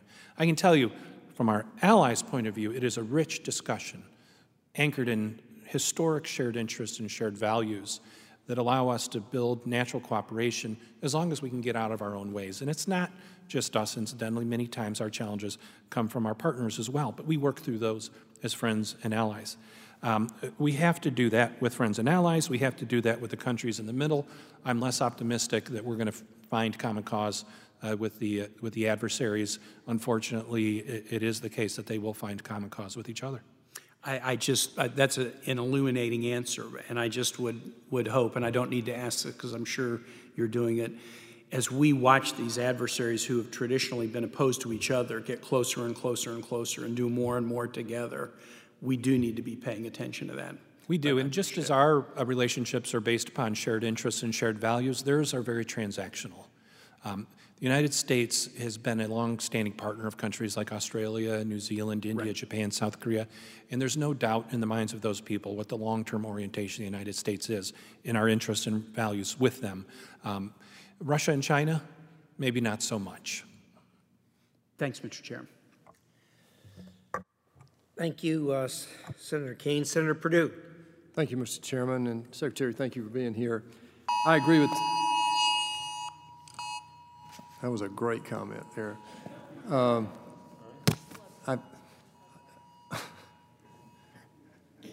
Sorry, that was Huawei. There's a weather warning, but I think we're pretty That was safe. Huawei checking in on our hearing. I find myself always in these hearings, Mr. Chairman and Secretary, agreeing with my good friend from Virginia, Senator Kaine. We disagree on some things in terms of causative factors, but this is a very complicated relationship we have. We got it wrong for the last 30 years, 40 years really.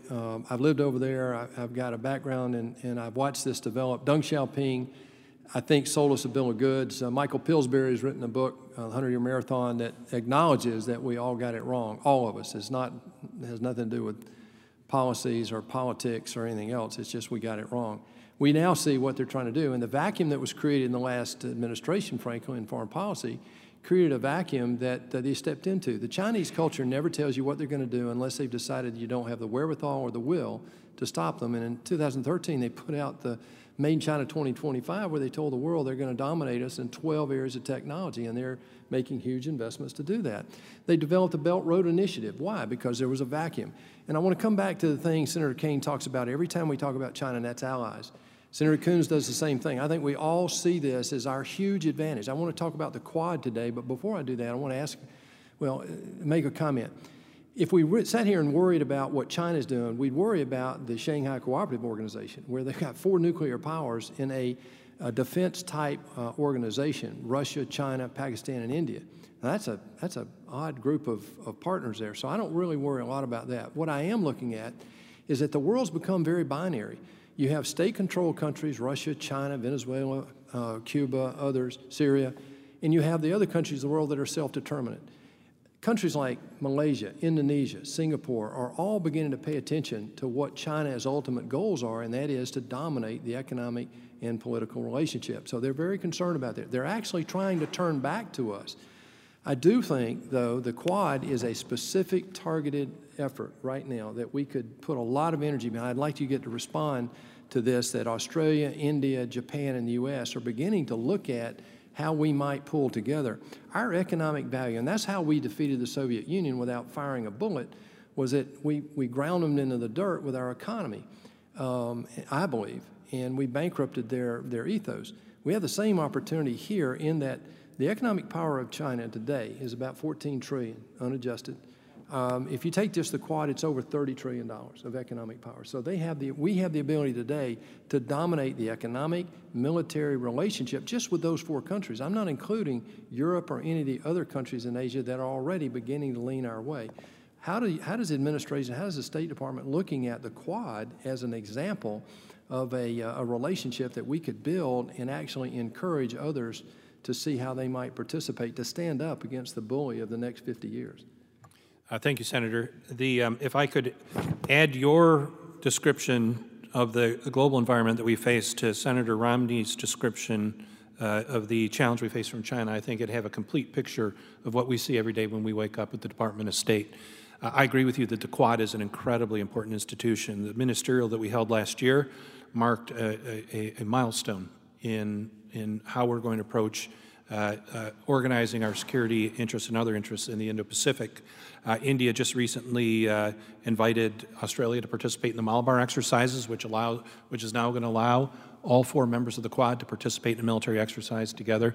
That will be hugely beneficial to reinforcing the behaviors that are going to be necessary for us to defend our mutual interests. You know, just stepping back, it's not quite your question, and I apologize for using your time, but I see our policies successful. They stand on 4 pillars. First is unity at home. Second is close partnership with our friends and allies around the world.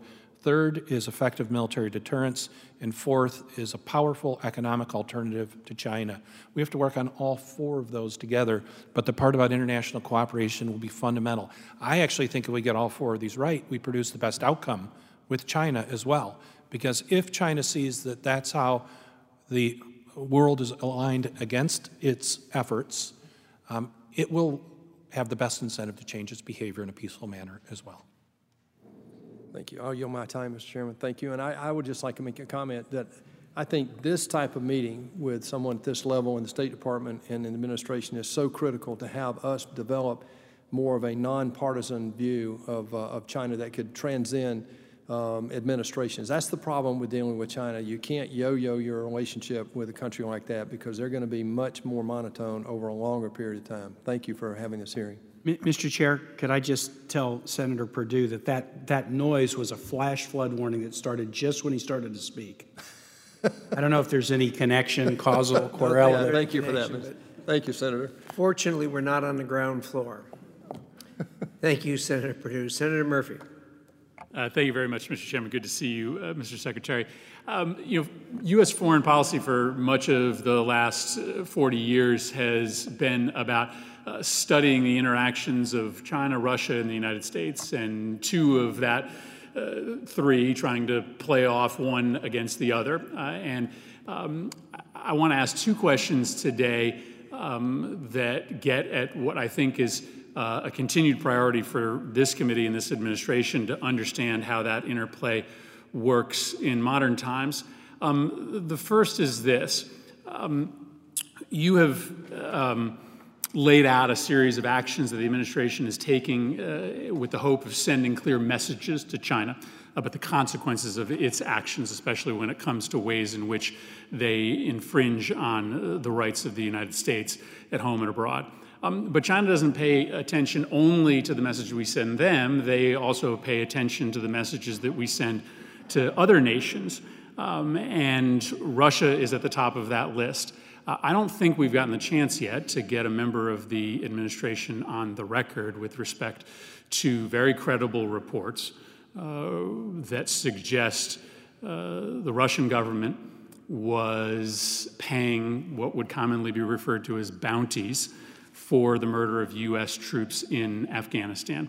That, of course, crosses a line. It is a fairly unprecedented abuse of one Security Council permanent member by another.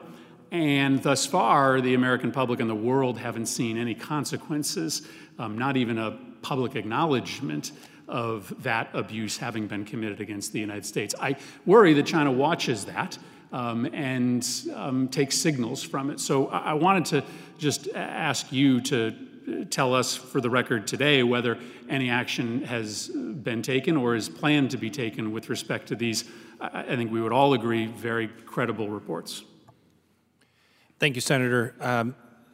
I will answer your question, but I am also going to be mindful of the fact that the information that you're discussing comes from sensitive sources and methods. But let me say this, that any suggestion that the Russian Federation or any part of the Russian government is employed in providing resources to fighters from other countries to attack American soldiers will be met with the most severe consequences, including those individuals in their movements in the areas in which they're undertaking those activities.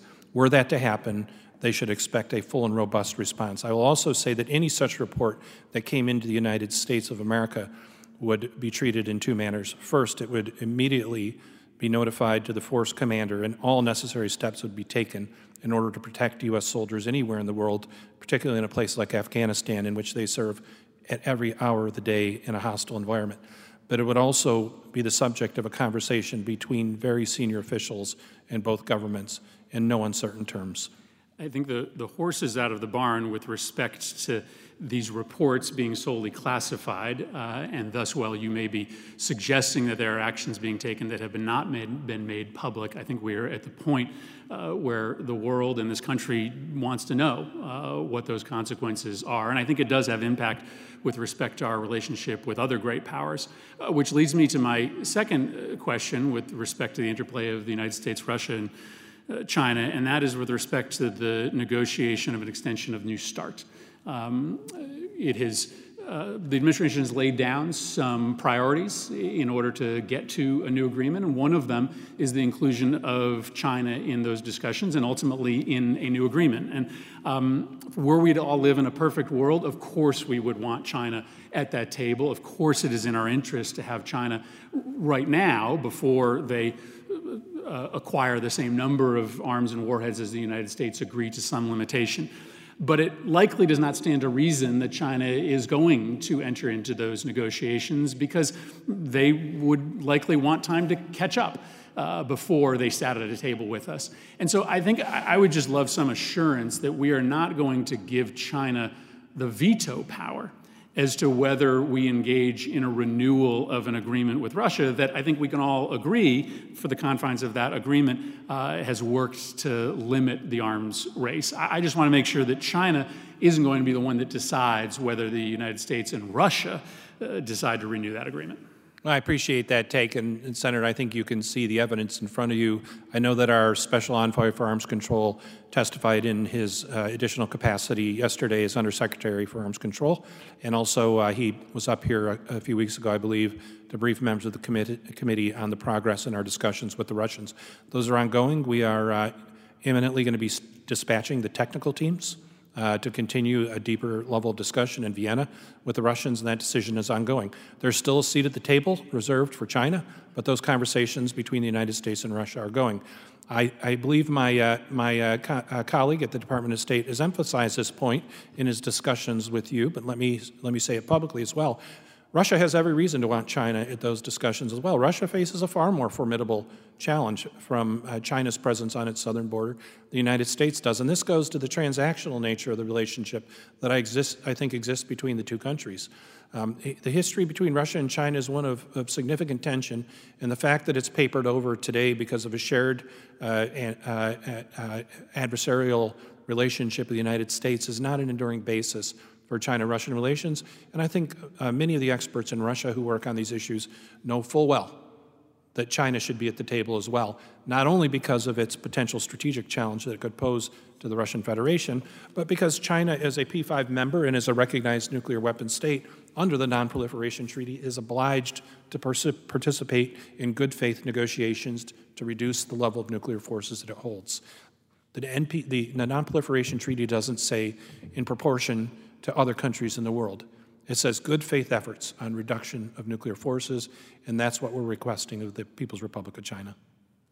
Thank you, Mr. Chairman. Thank you, Senator Murphy, for that line of questioning, too. Senator Merkley. Thank you, Mr. Chairman, and thank you for your testimony, Deputy Secretary. The trade deficit between the United States and China has had a huge impact in transferring wealth and jobs from America to China. And in the course of that unfolding, we have watched, in a short period of time, China go from bicycles to traffic jams to bullet trains. It's not that many years ago that we had a congressional delegation go to China. They had their first bullet train, 200 miles, Beijing to Tianjin on the coast. Now they have 16,000 miles. President Trump made this point, campaigned on this point, has continued to make this point, and yet between 2015 and 2018, our trade deficit increased over 14% in manufactured goods, meaning a higher level of disparity between the two economies. Is this a topic that the team is deeply engaged in? Because here we are talking about the surging China, and yet it's the very policy of the United States that provided the economic foundation for that surge. Thank you, Senator. Yes, this absolutely remains one of the President's top priorities, and one that particularly our counterparts in our economic agencies pursue aggressively, but also it certainly remains a priority for the Department of State as well. We have a lot of progress that we have to make in order to rebalance our trade relations. The Phase 1 trade deal was just that. It was Phase 1. It was an early harvest. It was an attempt in a few sectors to begin to right the balance, but there's much, much more work that needs to be done in order to eliminate the structural impediments to a more balanced U.S.-China trade relationship, and we're committed to pursuing those. Thank you. Well, I'm glad you're committed to it. You're working on it. Mitt Romney proceeded to note that free access to our market has been a significant factor in China as well. But here's the thing. The efforts proceeded in such a fashion that the trade deficit actually has grown in manufactured goods. A kind of chaotic throwing of rocks at China and them throwing rocks back at us doesn't get us to a reduced trade deficit. So it has to be a much more coherent strategic strategy than the one we've seen so far. I've been very concerned about China's enslavement of 1 million Uyghurs, using all kinds of facial recognition technology, other ID surveillance, producing enormous amounts of goods, many bound for the United States. Should the United States completely end the ability of China to send goods manufactured under this slave labor strategy with 1 million Uyghurs to the United States? We should import no goods from any country, including China, made with slave labor. And, Senator, the recent series of sanctions that we imposed upon several Chinese companies in Xinjiang, operating in Xinjiang were precisely for that purpose. Well, of course, it's not just Chinese companies, it's American multinationals as well that have operations in this area. It's been sometimes hard to get the clear facts. I understand it's difficult. But Senator, we've sent out a business advisory to the CEOs of the 500 major U.S. companies, as well as every business association in Washington, D.C., and specifically the ones operating in China, that they will be held accountable if materials or components made through forced labor or slave labor in Xinjiang appear in their products. Thank you. I will say I was extremely disturbed to hear that President Trump had dismissed this slave labor, this enslavement of the Muslim community as unimportant in his conversations with Chinese leaders. I want to talk about Taiwan. I don't think it's been discussed here today. And we've had essentially a position going from our early opening of the relationship with China, where we've accepted the concept of their sovereignty over Hong Kong and over Taiwan. They have now dramatically violated the terms of the agreement of one system, two systems, one country for Hong Kong. Taiwan's essentially been operating as an independent country for a very long time. Is it time for us to start looking seriously at starting to treat Taiwan as a country, not an extension of China? Senator, the policy of this administration is to uphold the one China policy, but consistent with that, also to fully enact the protections underneath the Taiwan Relations Act in the 3 communiques. In the case of Taiwan, we commend them for building a robust democracy. A recent election represented the true will of the Taiwanese people. It's a tremendous accomplishment, and it's a demonstration to the people of China that a Confucian-based society is capable of operating fully within democratic norms. I will point your attention to a series of high-profile public remarks that have been made by senior administration officials, including the Attorney General, the National Security Advisor. Tomorrow, Secretary Pompeo will be giving some remarks out at the Nixon Library in California, and he'll be talking about some of these issues. Thank you. Thank you. Senator Udall.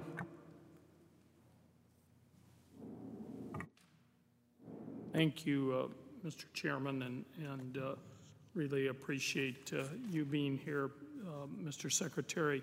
Like many here and in the administration, I'm very disturbed by the recent authoritarian turn in China, from Hong Kong to the Uyghurs to Tibet and across their civil society. And while this is happening, I'm also deeply concerned about our own moral authority on these matters and it eroding here at home, limiting our ability to rally the world to put pressure on China, as many others have spoken about today.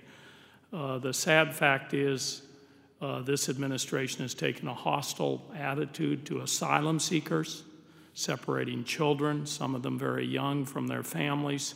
They're doing it on purpose as a cruel deterrent to tell others to stay away from America when fleeing violence. Last month, we saw the National Guard members using pepper spray, rubber bullets, and other blunt instruments against peaceful protesters in the streets of our nation's capital. This week in Portland, camouflaged federal agents have been taking peaceful protesters into custody and unmarked vans and beating protesters, including a 57-year-old nonviolent Navy veteran. These scenes echo those on the streets of Hong Kong. This is a moment that cries out for national leadership, but this president only offers unhinged threats of violence against Americans exercising their First Amendment rights. Many are increasingly concerned that the president's behavior and those of his loyalists creates divisions at home. This committee needs to consider how that weakens us abroad as well. Let me be clear, we should oppose any such behavior from the Chinese or any government that represses their people. Their treatment of Tibet and the Uyghurs is in particular totally unacceptable. But authoritarian crackdowns here at home and hawkish saber rattling are not going to help those in Hong Kong or repressed religious minorities. Sanctions have not worked in Cuba, and they're unlikely to work with China. There is no good military solution here. Like with the Soviet Union, we can overcome repression with openness, welcome asylum seekers, foster freedom of speech, show a better example. What has been the response of our adversaries and our allies to this administration's actions, like child separation, cutting off asylum, and now paramilitary crackdowns on mostly nonviolent protesters? How is that impacting our efforts to build coalitions to push back on China's authoritarianism? And are we facing more accusations of hypocrisy? Senator, I generally am an agreeable person, but I have to say I can't agree with nearly anything that you just laid out. I think the type of protests that you see playing out in the streets of the United States of America within a democratic system, with the rule of law and democratic rights guaranteed to all, the ability to choose officials who govern them, and the responsibility of law enforcement authorities themselves to be answerable to the law, represents an entirely different situation than what we're seeing play out in Hong Kong. I understand the temptation, and certainly the Chinese. How about the part of it where you have the president going for a photo op and clearing peaceful protesters? I mean, that doesn't sound to me like the America I know, Mr. Secretary. Senator, I understand that this moment has excited strong emotions, and some of them we see playing out in the streets, some in an orderly way, which is part of a robust democracy, and some of it in a disorderly way that does require some level of enforcement and authority in order to protect private property and the safety of individuals. That's the moment we are in, but we are in that moment in a democratic society, Senator, in which you and I can have this discussion openly, and to suggest that there's any comparison with the environment in which we are having this discussion and the one that brave democracy leaders like Joshua Wong and Nathan Law face in Hong Kong is simply wrong.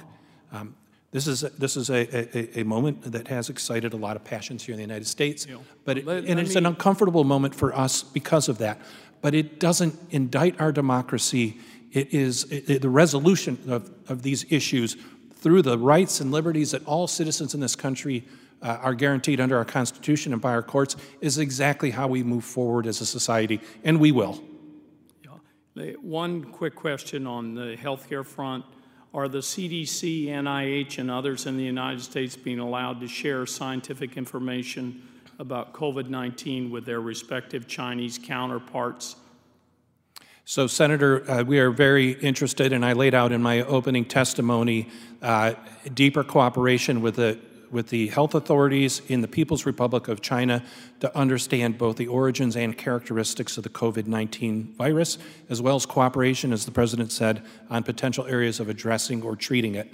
I will say that it has been a stubborn resistance we've faced from the People's Republic of China, dating back to mid-January when I was first engaged in this issue, and the Chinese government over several weeks refused to allow a WHO delegation into China in order to examine these very issues at the beginning of the crisis. At present, we are now in an environment in which the World Health Agency has overwhelmingly passed a resolution calling for that exact kind of investigation under independent leadership. The WHO has appointed two respected leaders to lead that effort, and they are deeply frustrated by their inability to gain access to China in order to do the work that the World Health Organization has appointed them to do. We would be prepared to have that kind of discussion, and I highlighted it in my opening testimony as one of the potential areas that we could potentially open some areas of cooperation with China that would be to the benefit of the entire world. Secretary Pompeo likewise framed these issues with his counterpart in Honolulu approximately a month ago when we met there. Unfortunately, the Chinese have not taken up on that proposal. Thank you. Thank you, Mr. Chairman. Thank you. Senator Portman.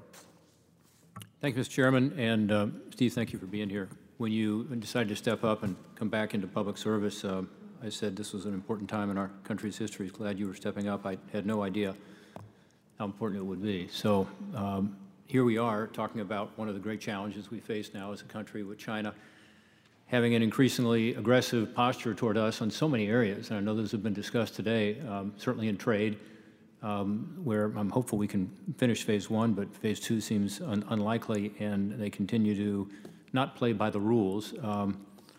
Military adventurism in the South China Sea and elsewhere, the saber rattling we've seen recently vis-a-vis Taiwan and elsewhere, the human rights abuses as it relates to the Uyghurs. I was in Tibet a couple of years ago and got to see some of what goes on there, and then recent passage of this new national security law, with regard to Hong Kong. I mean, so many troubling things. And I'm going to ask you about another one this afternoon, which relates to China systematically targeting U.S. researchers and good research and then taking that research. And we have new legislation we just had marked up in committee today to combat that.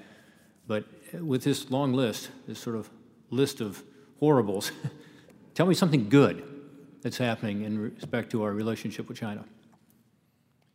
An issue that I know is near and dear to you, Senator, and one that you've shown leadership in. The Chinese just in the past several days invited the DEA to establish a presence in one of our consulates in China in order to deepen our collaboration on fighting against not only the trade in fentanyl, but the trade in the precursors that we've seen being used to evade some of the restrictions that have been in place. It's a small issue, but it's one that we can potentially work on with the Chinese. I stay in regular contact with my Chinese counterparts on North Korea. It's an important area of shared interest between the United States and China. I wouldn't say that they're completely faithful in fulfilling their responsibilities under the international sanctions regime, but still they do generally push in the right direction, and it is an area at least where we can have discussions. We stay in close touch with the Chinese government on the peace process in Afghanistan. Like many other countries in the region, China has a shared interest in a stable outcome in Afghanistan. Of course, we don't want to see the territory of Afghanistan surrendered to terrorist rule again, and frankly, neither does the People's Republic of China. There's several areas that I highlight in my testimony where there are at least areas of potential cooperation between us. I will say, Senator, that my 16-page testimony had to be cut back by 1/3, and in doing so, we had to remove a litany of the issues that you have raised, and many of them still are enumerated there. It is a long list and a formidable challenge, a generational challenge that we face with China. And notwithstanding these smaller areas of cooperation that I've highlighted, we have an enormous task ahead of us to turn back the challenge from China. Well, I agree, and the challenge is only growing every day as I see it, and that's one reason I wanted to ask you about some of the positive lines of communication that we do have open with China. It's important to have that. I believe that with regard to the stealing of technology and innovation, that we are finally waking up as a country. I think that we typically tend to point the finger at China when in fact we need to get our own house in order in many of these respects, and one is not to be naive about what the Chinese have been up to through the Chinese Communist Party, which is really what's behind this, and their relationship with their own universities, their own research. And for 20 years, as you know, for 2 decades, they have been systematically taking our good research, much of it paid for by the U.S. taxpayer, $150 billion a year, and using it to help fuel their own economic rise and their military rise, because some of it is military technology. I think you're aware of the fact that we have legislation, again, that was marked up today in the Committee of Government Affairs, Homeland Security, but we've worked very closely with your people, because one of the 5 major elements of this legislation has to do with the visa process and the ability to deal with the current loophole in law as it relates to export controls and as to being able to deny a visa based on somebody coming to this country in order to take some of our most sensitive information. So one, I want to thank your people. They testified before us. They've worked closely with us. They've helped us to adjust it to address concerns that some in the university community had. But do you have any thoughts on this broader issue? Our legislation is called Safeguarding American Innovation, because that's what it's about. And again, there's several elements to it, but one that's very important relates directly to your department. Yeah, thank you, Senator. First, we're in complete agreement on the gravity of the problem, and it's been a persistent problem ongoing for a very long time. We now have more tools that we can use to push back against it. And as I said earlier in the hearing, the State Department is working closely with our domestic law enforcement partners in order to address these issues. In the coming days, you're going to be the recipients of some additional briefings on these matters related to some of the steps the President directed the Department to take in this week, as well as some of the indictments that have been unsealed by the Department of Justice. I will only say that you'll get more detail on the full effort that we have undertaken in order to push back against those predations. That's great. Well, the indictments and the arrests have increased substantially since our report came out at the end of last year, and we called for DOJ and FBI to step it up, and they have, to their credit. But I think we've just seen the tip of the iceberg, including 54 scientists just being relieved of their duties at the National Institutes of Health, the researchers who they had been providing grant funding to. Some had resigned, some were fired. We have countless examples now, including my own state of Ohio, of people who have a, shall we say, a conflict of commitment, taking millions of dollars from China, taking millions of dollars from the U.S. taxpayer, not revealing the Chinese money, setting up replicate labs in China, taking the research, taking the innovation, really leapfrogging us by taking advantage of our relatively open research enterprise. So we appreciate your work on that. And again, thanks to the State Department, Visa folks for working with us on an important element of that legislation to counter this. Thank you, Mr. Chairman. Thank you, Senator Portman. Senator Cruz. Thank you, Mr. Chairman. You know, these are very divided times for our country.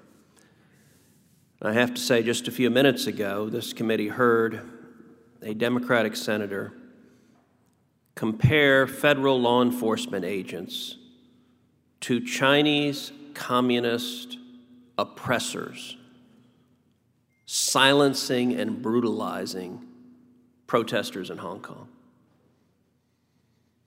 Political disagreements are fine, but let me say for the record, that comparison is obscene, it is false, and it is grotesque. I recognize we're 104 days out from an election, but last week the Speaker of the House tweeted out a statement calling federal law enforcement officers stormtroopers, a term typically reserved for Nazis and other such oppressive thugs. She alleged that the stormtroopers were kidnapping people on the streets. She described those people as innocent and peaceful protesters. Cops are not stormtroopers, and an arrest is not kidnapping. And people who are engaged in violent acts of riot, who are assaulting innocent citizens, who are firebombing police cars, who are attacking federal buildings and courthouses, who are murdering police officers, are not engaged in peaceful protests.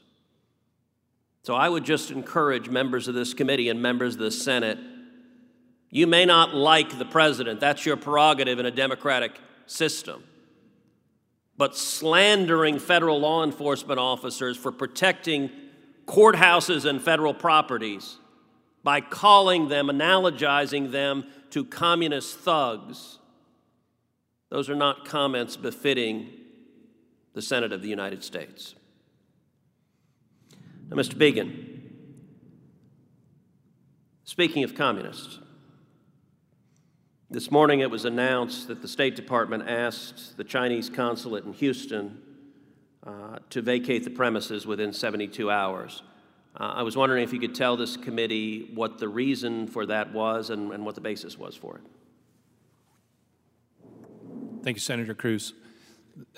In my earlier remarks, I highlighted three areas of particular concern the United States has that led the president to make these decisions. One is the persistent theft of U.S. technology by Chinese government representatives and agents. The second is the degree to which that's being done through abuse of our student exchange systems. And the third is the behavior of Chinese diplomats in the Houston consulate in a manner that's incompatible with the standard practice of diplomacy. There will be sensitive briefings given to members of the committee. They've been arranged now, and our counterparts in domestic law enforcement have likewise been in touch with their oversight entities. I want to assure you you'll have more detail on this, but for purposes of an ongoing process and also an ongoing investigation, I'd prefer to leave it for those further detail for that discussion. And I have that classified briefing already scheduled this week, but I would encourage the State Department, to the extent possible and consistent with protecting sources and methods, to make the basis public. I think it is beneficial. I have no reason to doubt your representations that the personnel at the Chinese consulate in Houston were behaving in ways harmful to U.S. national security interests, but I think it is beneficial for both Americans and the world to understand some of the evidence about what those threats were.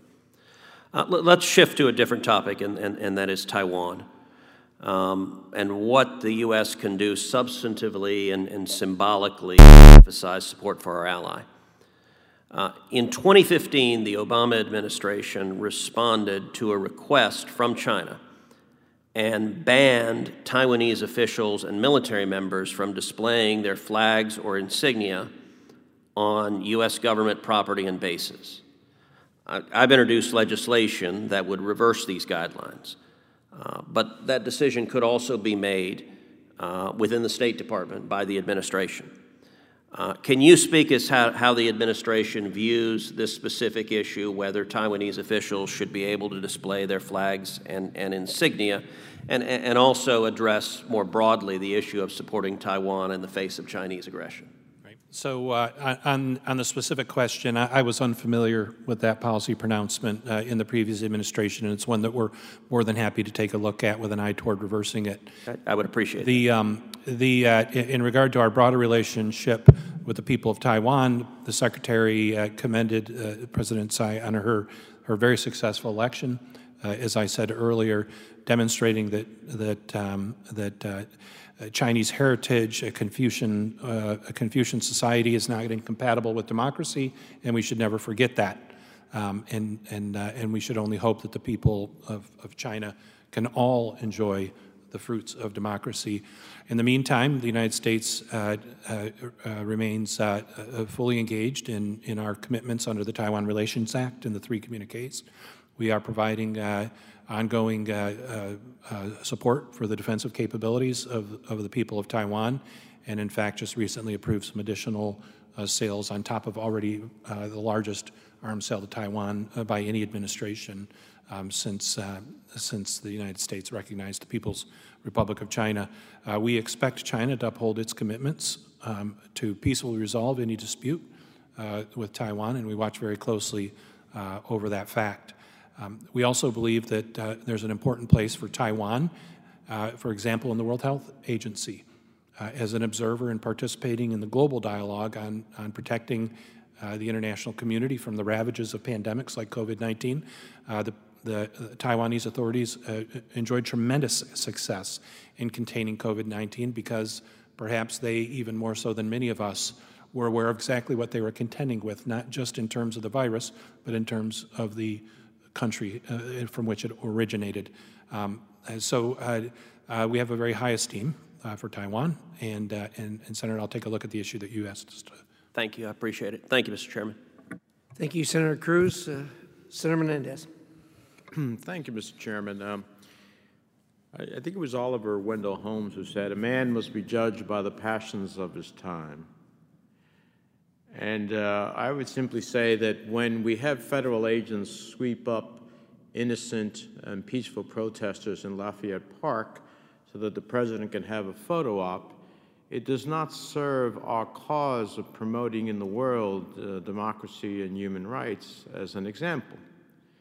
And so I think that the senator from New Mexico, as his last question, was pursuing that with the Secretary. And I think we could all agree, there was a lot of silence when that took place, but I think we could all agree that that is not in our collective interest. Mr. Secretary, there are consistent reports that U.S. companies fail to undertake basic labor and human rights assessments in Xinjiang, in essence willfully ignoring the horrific conditions of forced labor in Xinjiang. This is a particular problem for clothing and garment manufacturers, given that 84% of Chinese cotton comes from Xinjiang. Further, recent reports have indicated that a wide array of U.S. companies, including Apple, Kraft, Heinz, Coca-Cola, and The Gap, among others, have sourced or continue to source from Xinjiang. Other international firms with considerable U.S. presence also have operations in Xinjiang, including those who have partnerships with state-owned military contractors that manufacture and supply the Chinese government with the mass surveillance tools it uses in its new digital authoritarianism and other tactics of repression. So, given the ongoing threat that the sourcing of goods and services produced by forced labor from Xinjiang poses to the global supply chain, what is the Department doing to make U.S. companies aware of the glaring human rights issues that are contributing, that they are contributing to by sourcing goods from Xinjiang? Thank you, Senator Menendez. And I can assure you that we see, we share 100% the concerns that you laid out, and we are actively engaging with the private sector in order to ensure that they put in place the mechanisms to detect any entry into their supply chain of goods made in Xinjiang from forced labor, slave labor. How so? When you So say just you're engaging in private 2 weeks ago, the Undersecretary for Economics, Keith Krach, sent a personal letter to 500 CEOs across the country, as well as to every trade and business association operating in China, laying out the supply chain dimensions of this, how companies need to pursue and look at their own supply chains in order to determine to remove this. It's not the first time we've confronted issues like this, Senator. I think you're well aware, and you probably have also been a supporter of initiatives like the blood diamonds restrictions or the conflict minerals out of the Great Lakes region.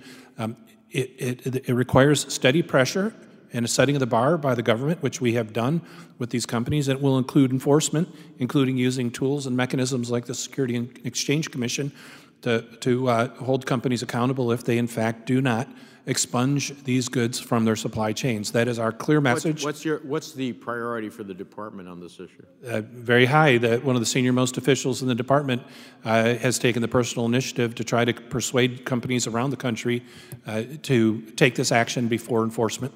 Well, we look forward to continuing to engage with you on that, and including with the private sector. They need to be responsible in this regard. I agree with you in this conversation here. Hopefully will help further illuminate and create the expectations that those companies need to abide by. Finally, last week the State Department released a 2018 diplomatic cable noting that the Wuhan Institute of Virology had, quote, a serious shortage of appropriately trained technicians and investigators needed to safely operate this high containment laboratory, close quote. First, as you may be aware, I have been asking since March of this year repeatedly for these cables and for engagement and a briefing from the department for this committee on the question of COVID origins, a vital national security issue, to which I have received no response, no briefing, nothing. Given all the statements by senior-level administration officials on this issue, I find it perplexing that the administration has been unwilling to engage with Congress as to these simple requests, as I'm sure you would were you still here as a senior staff member of this committee. Can you pledge to me that the department by the end of this week will schedule this long requested classified briefing and discussion for the committee to take place before the end of this work period, which is ending in another 2 weeks? I will pledge to try, Senator, and I will be back in touch with your team through our legislative affairs to seek to schedule such a briefing. Certainly the level of safety at Chinese laboratories around the breadth of the People's Republic of China is an ongoing issue of concern. It's been written about extensively in any number of public journals, including a well-known science magazine story about several cases in which viruses slipped out of these centers. I hope we can get the briefing so we can make an independent judgment of what you have or don't have. But so I'll look forward to hopefully getting a positive. This has been going on since March. Yet, you know, I see Peter Navarro on TV, of course, the president himself and other senior administration officials constantly refer to these things in public for the press, for the consumption. But members of the United States Senate and of this committee cannot get access to something as critical to understand the nature of the veracity, the depth of the understanding, and whether or not, this is the case that is being promoted by the president. So let me ask you this in open, which is not a question of a classified. Does the United States government have clear and convincing evidence that this pandemic originated in and was released from the Wuhan Virology, Wuhan Institute of Virology? Senator, like any matter that happens well outside the reach of our ability to see and touch and feel, there's some uncertainty around that matter. I've been part of the discussion on COVID-19 since mid-January. I've had the opportunity to discuss this very question with some of the leading experts in the United States, including fellow members of the Vice President's Coronavirus Task Force, such as Dr. Redfield, Dr. Fauci, as well as our own operational med experts in the State Department.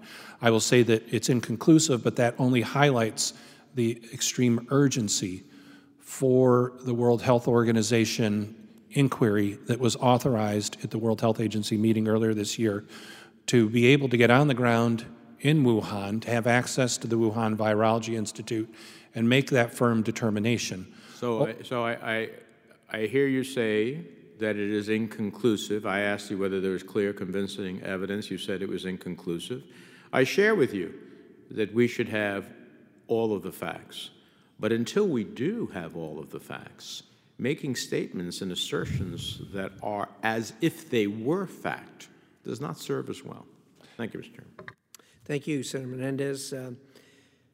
For members, the record will remain open until 5 p.m. on Friday for questions. Secretary, thank you so much for being here. Thank you for being so generous with your time. I can tell you, we sit through a lot of these, and really appreciate your good faith effort to address the questions sincerely and in good faith and as best you can. So with that, the committee will be adjourned. Thank you, Senator.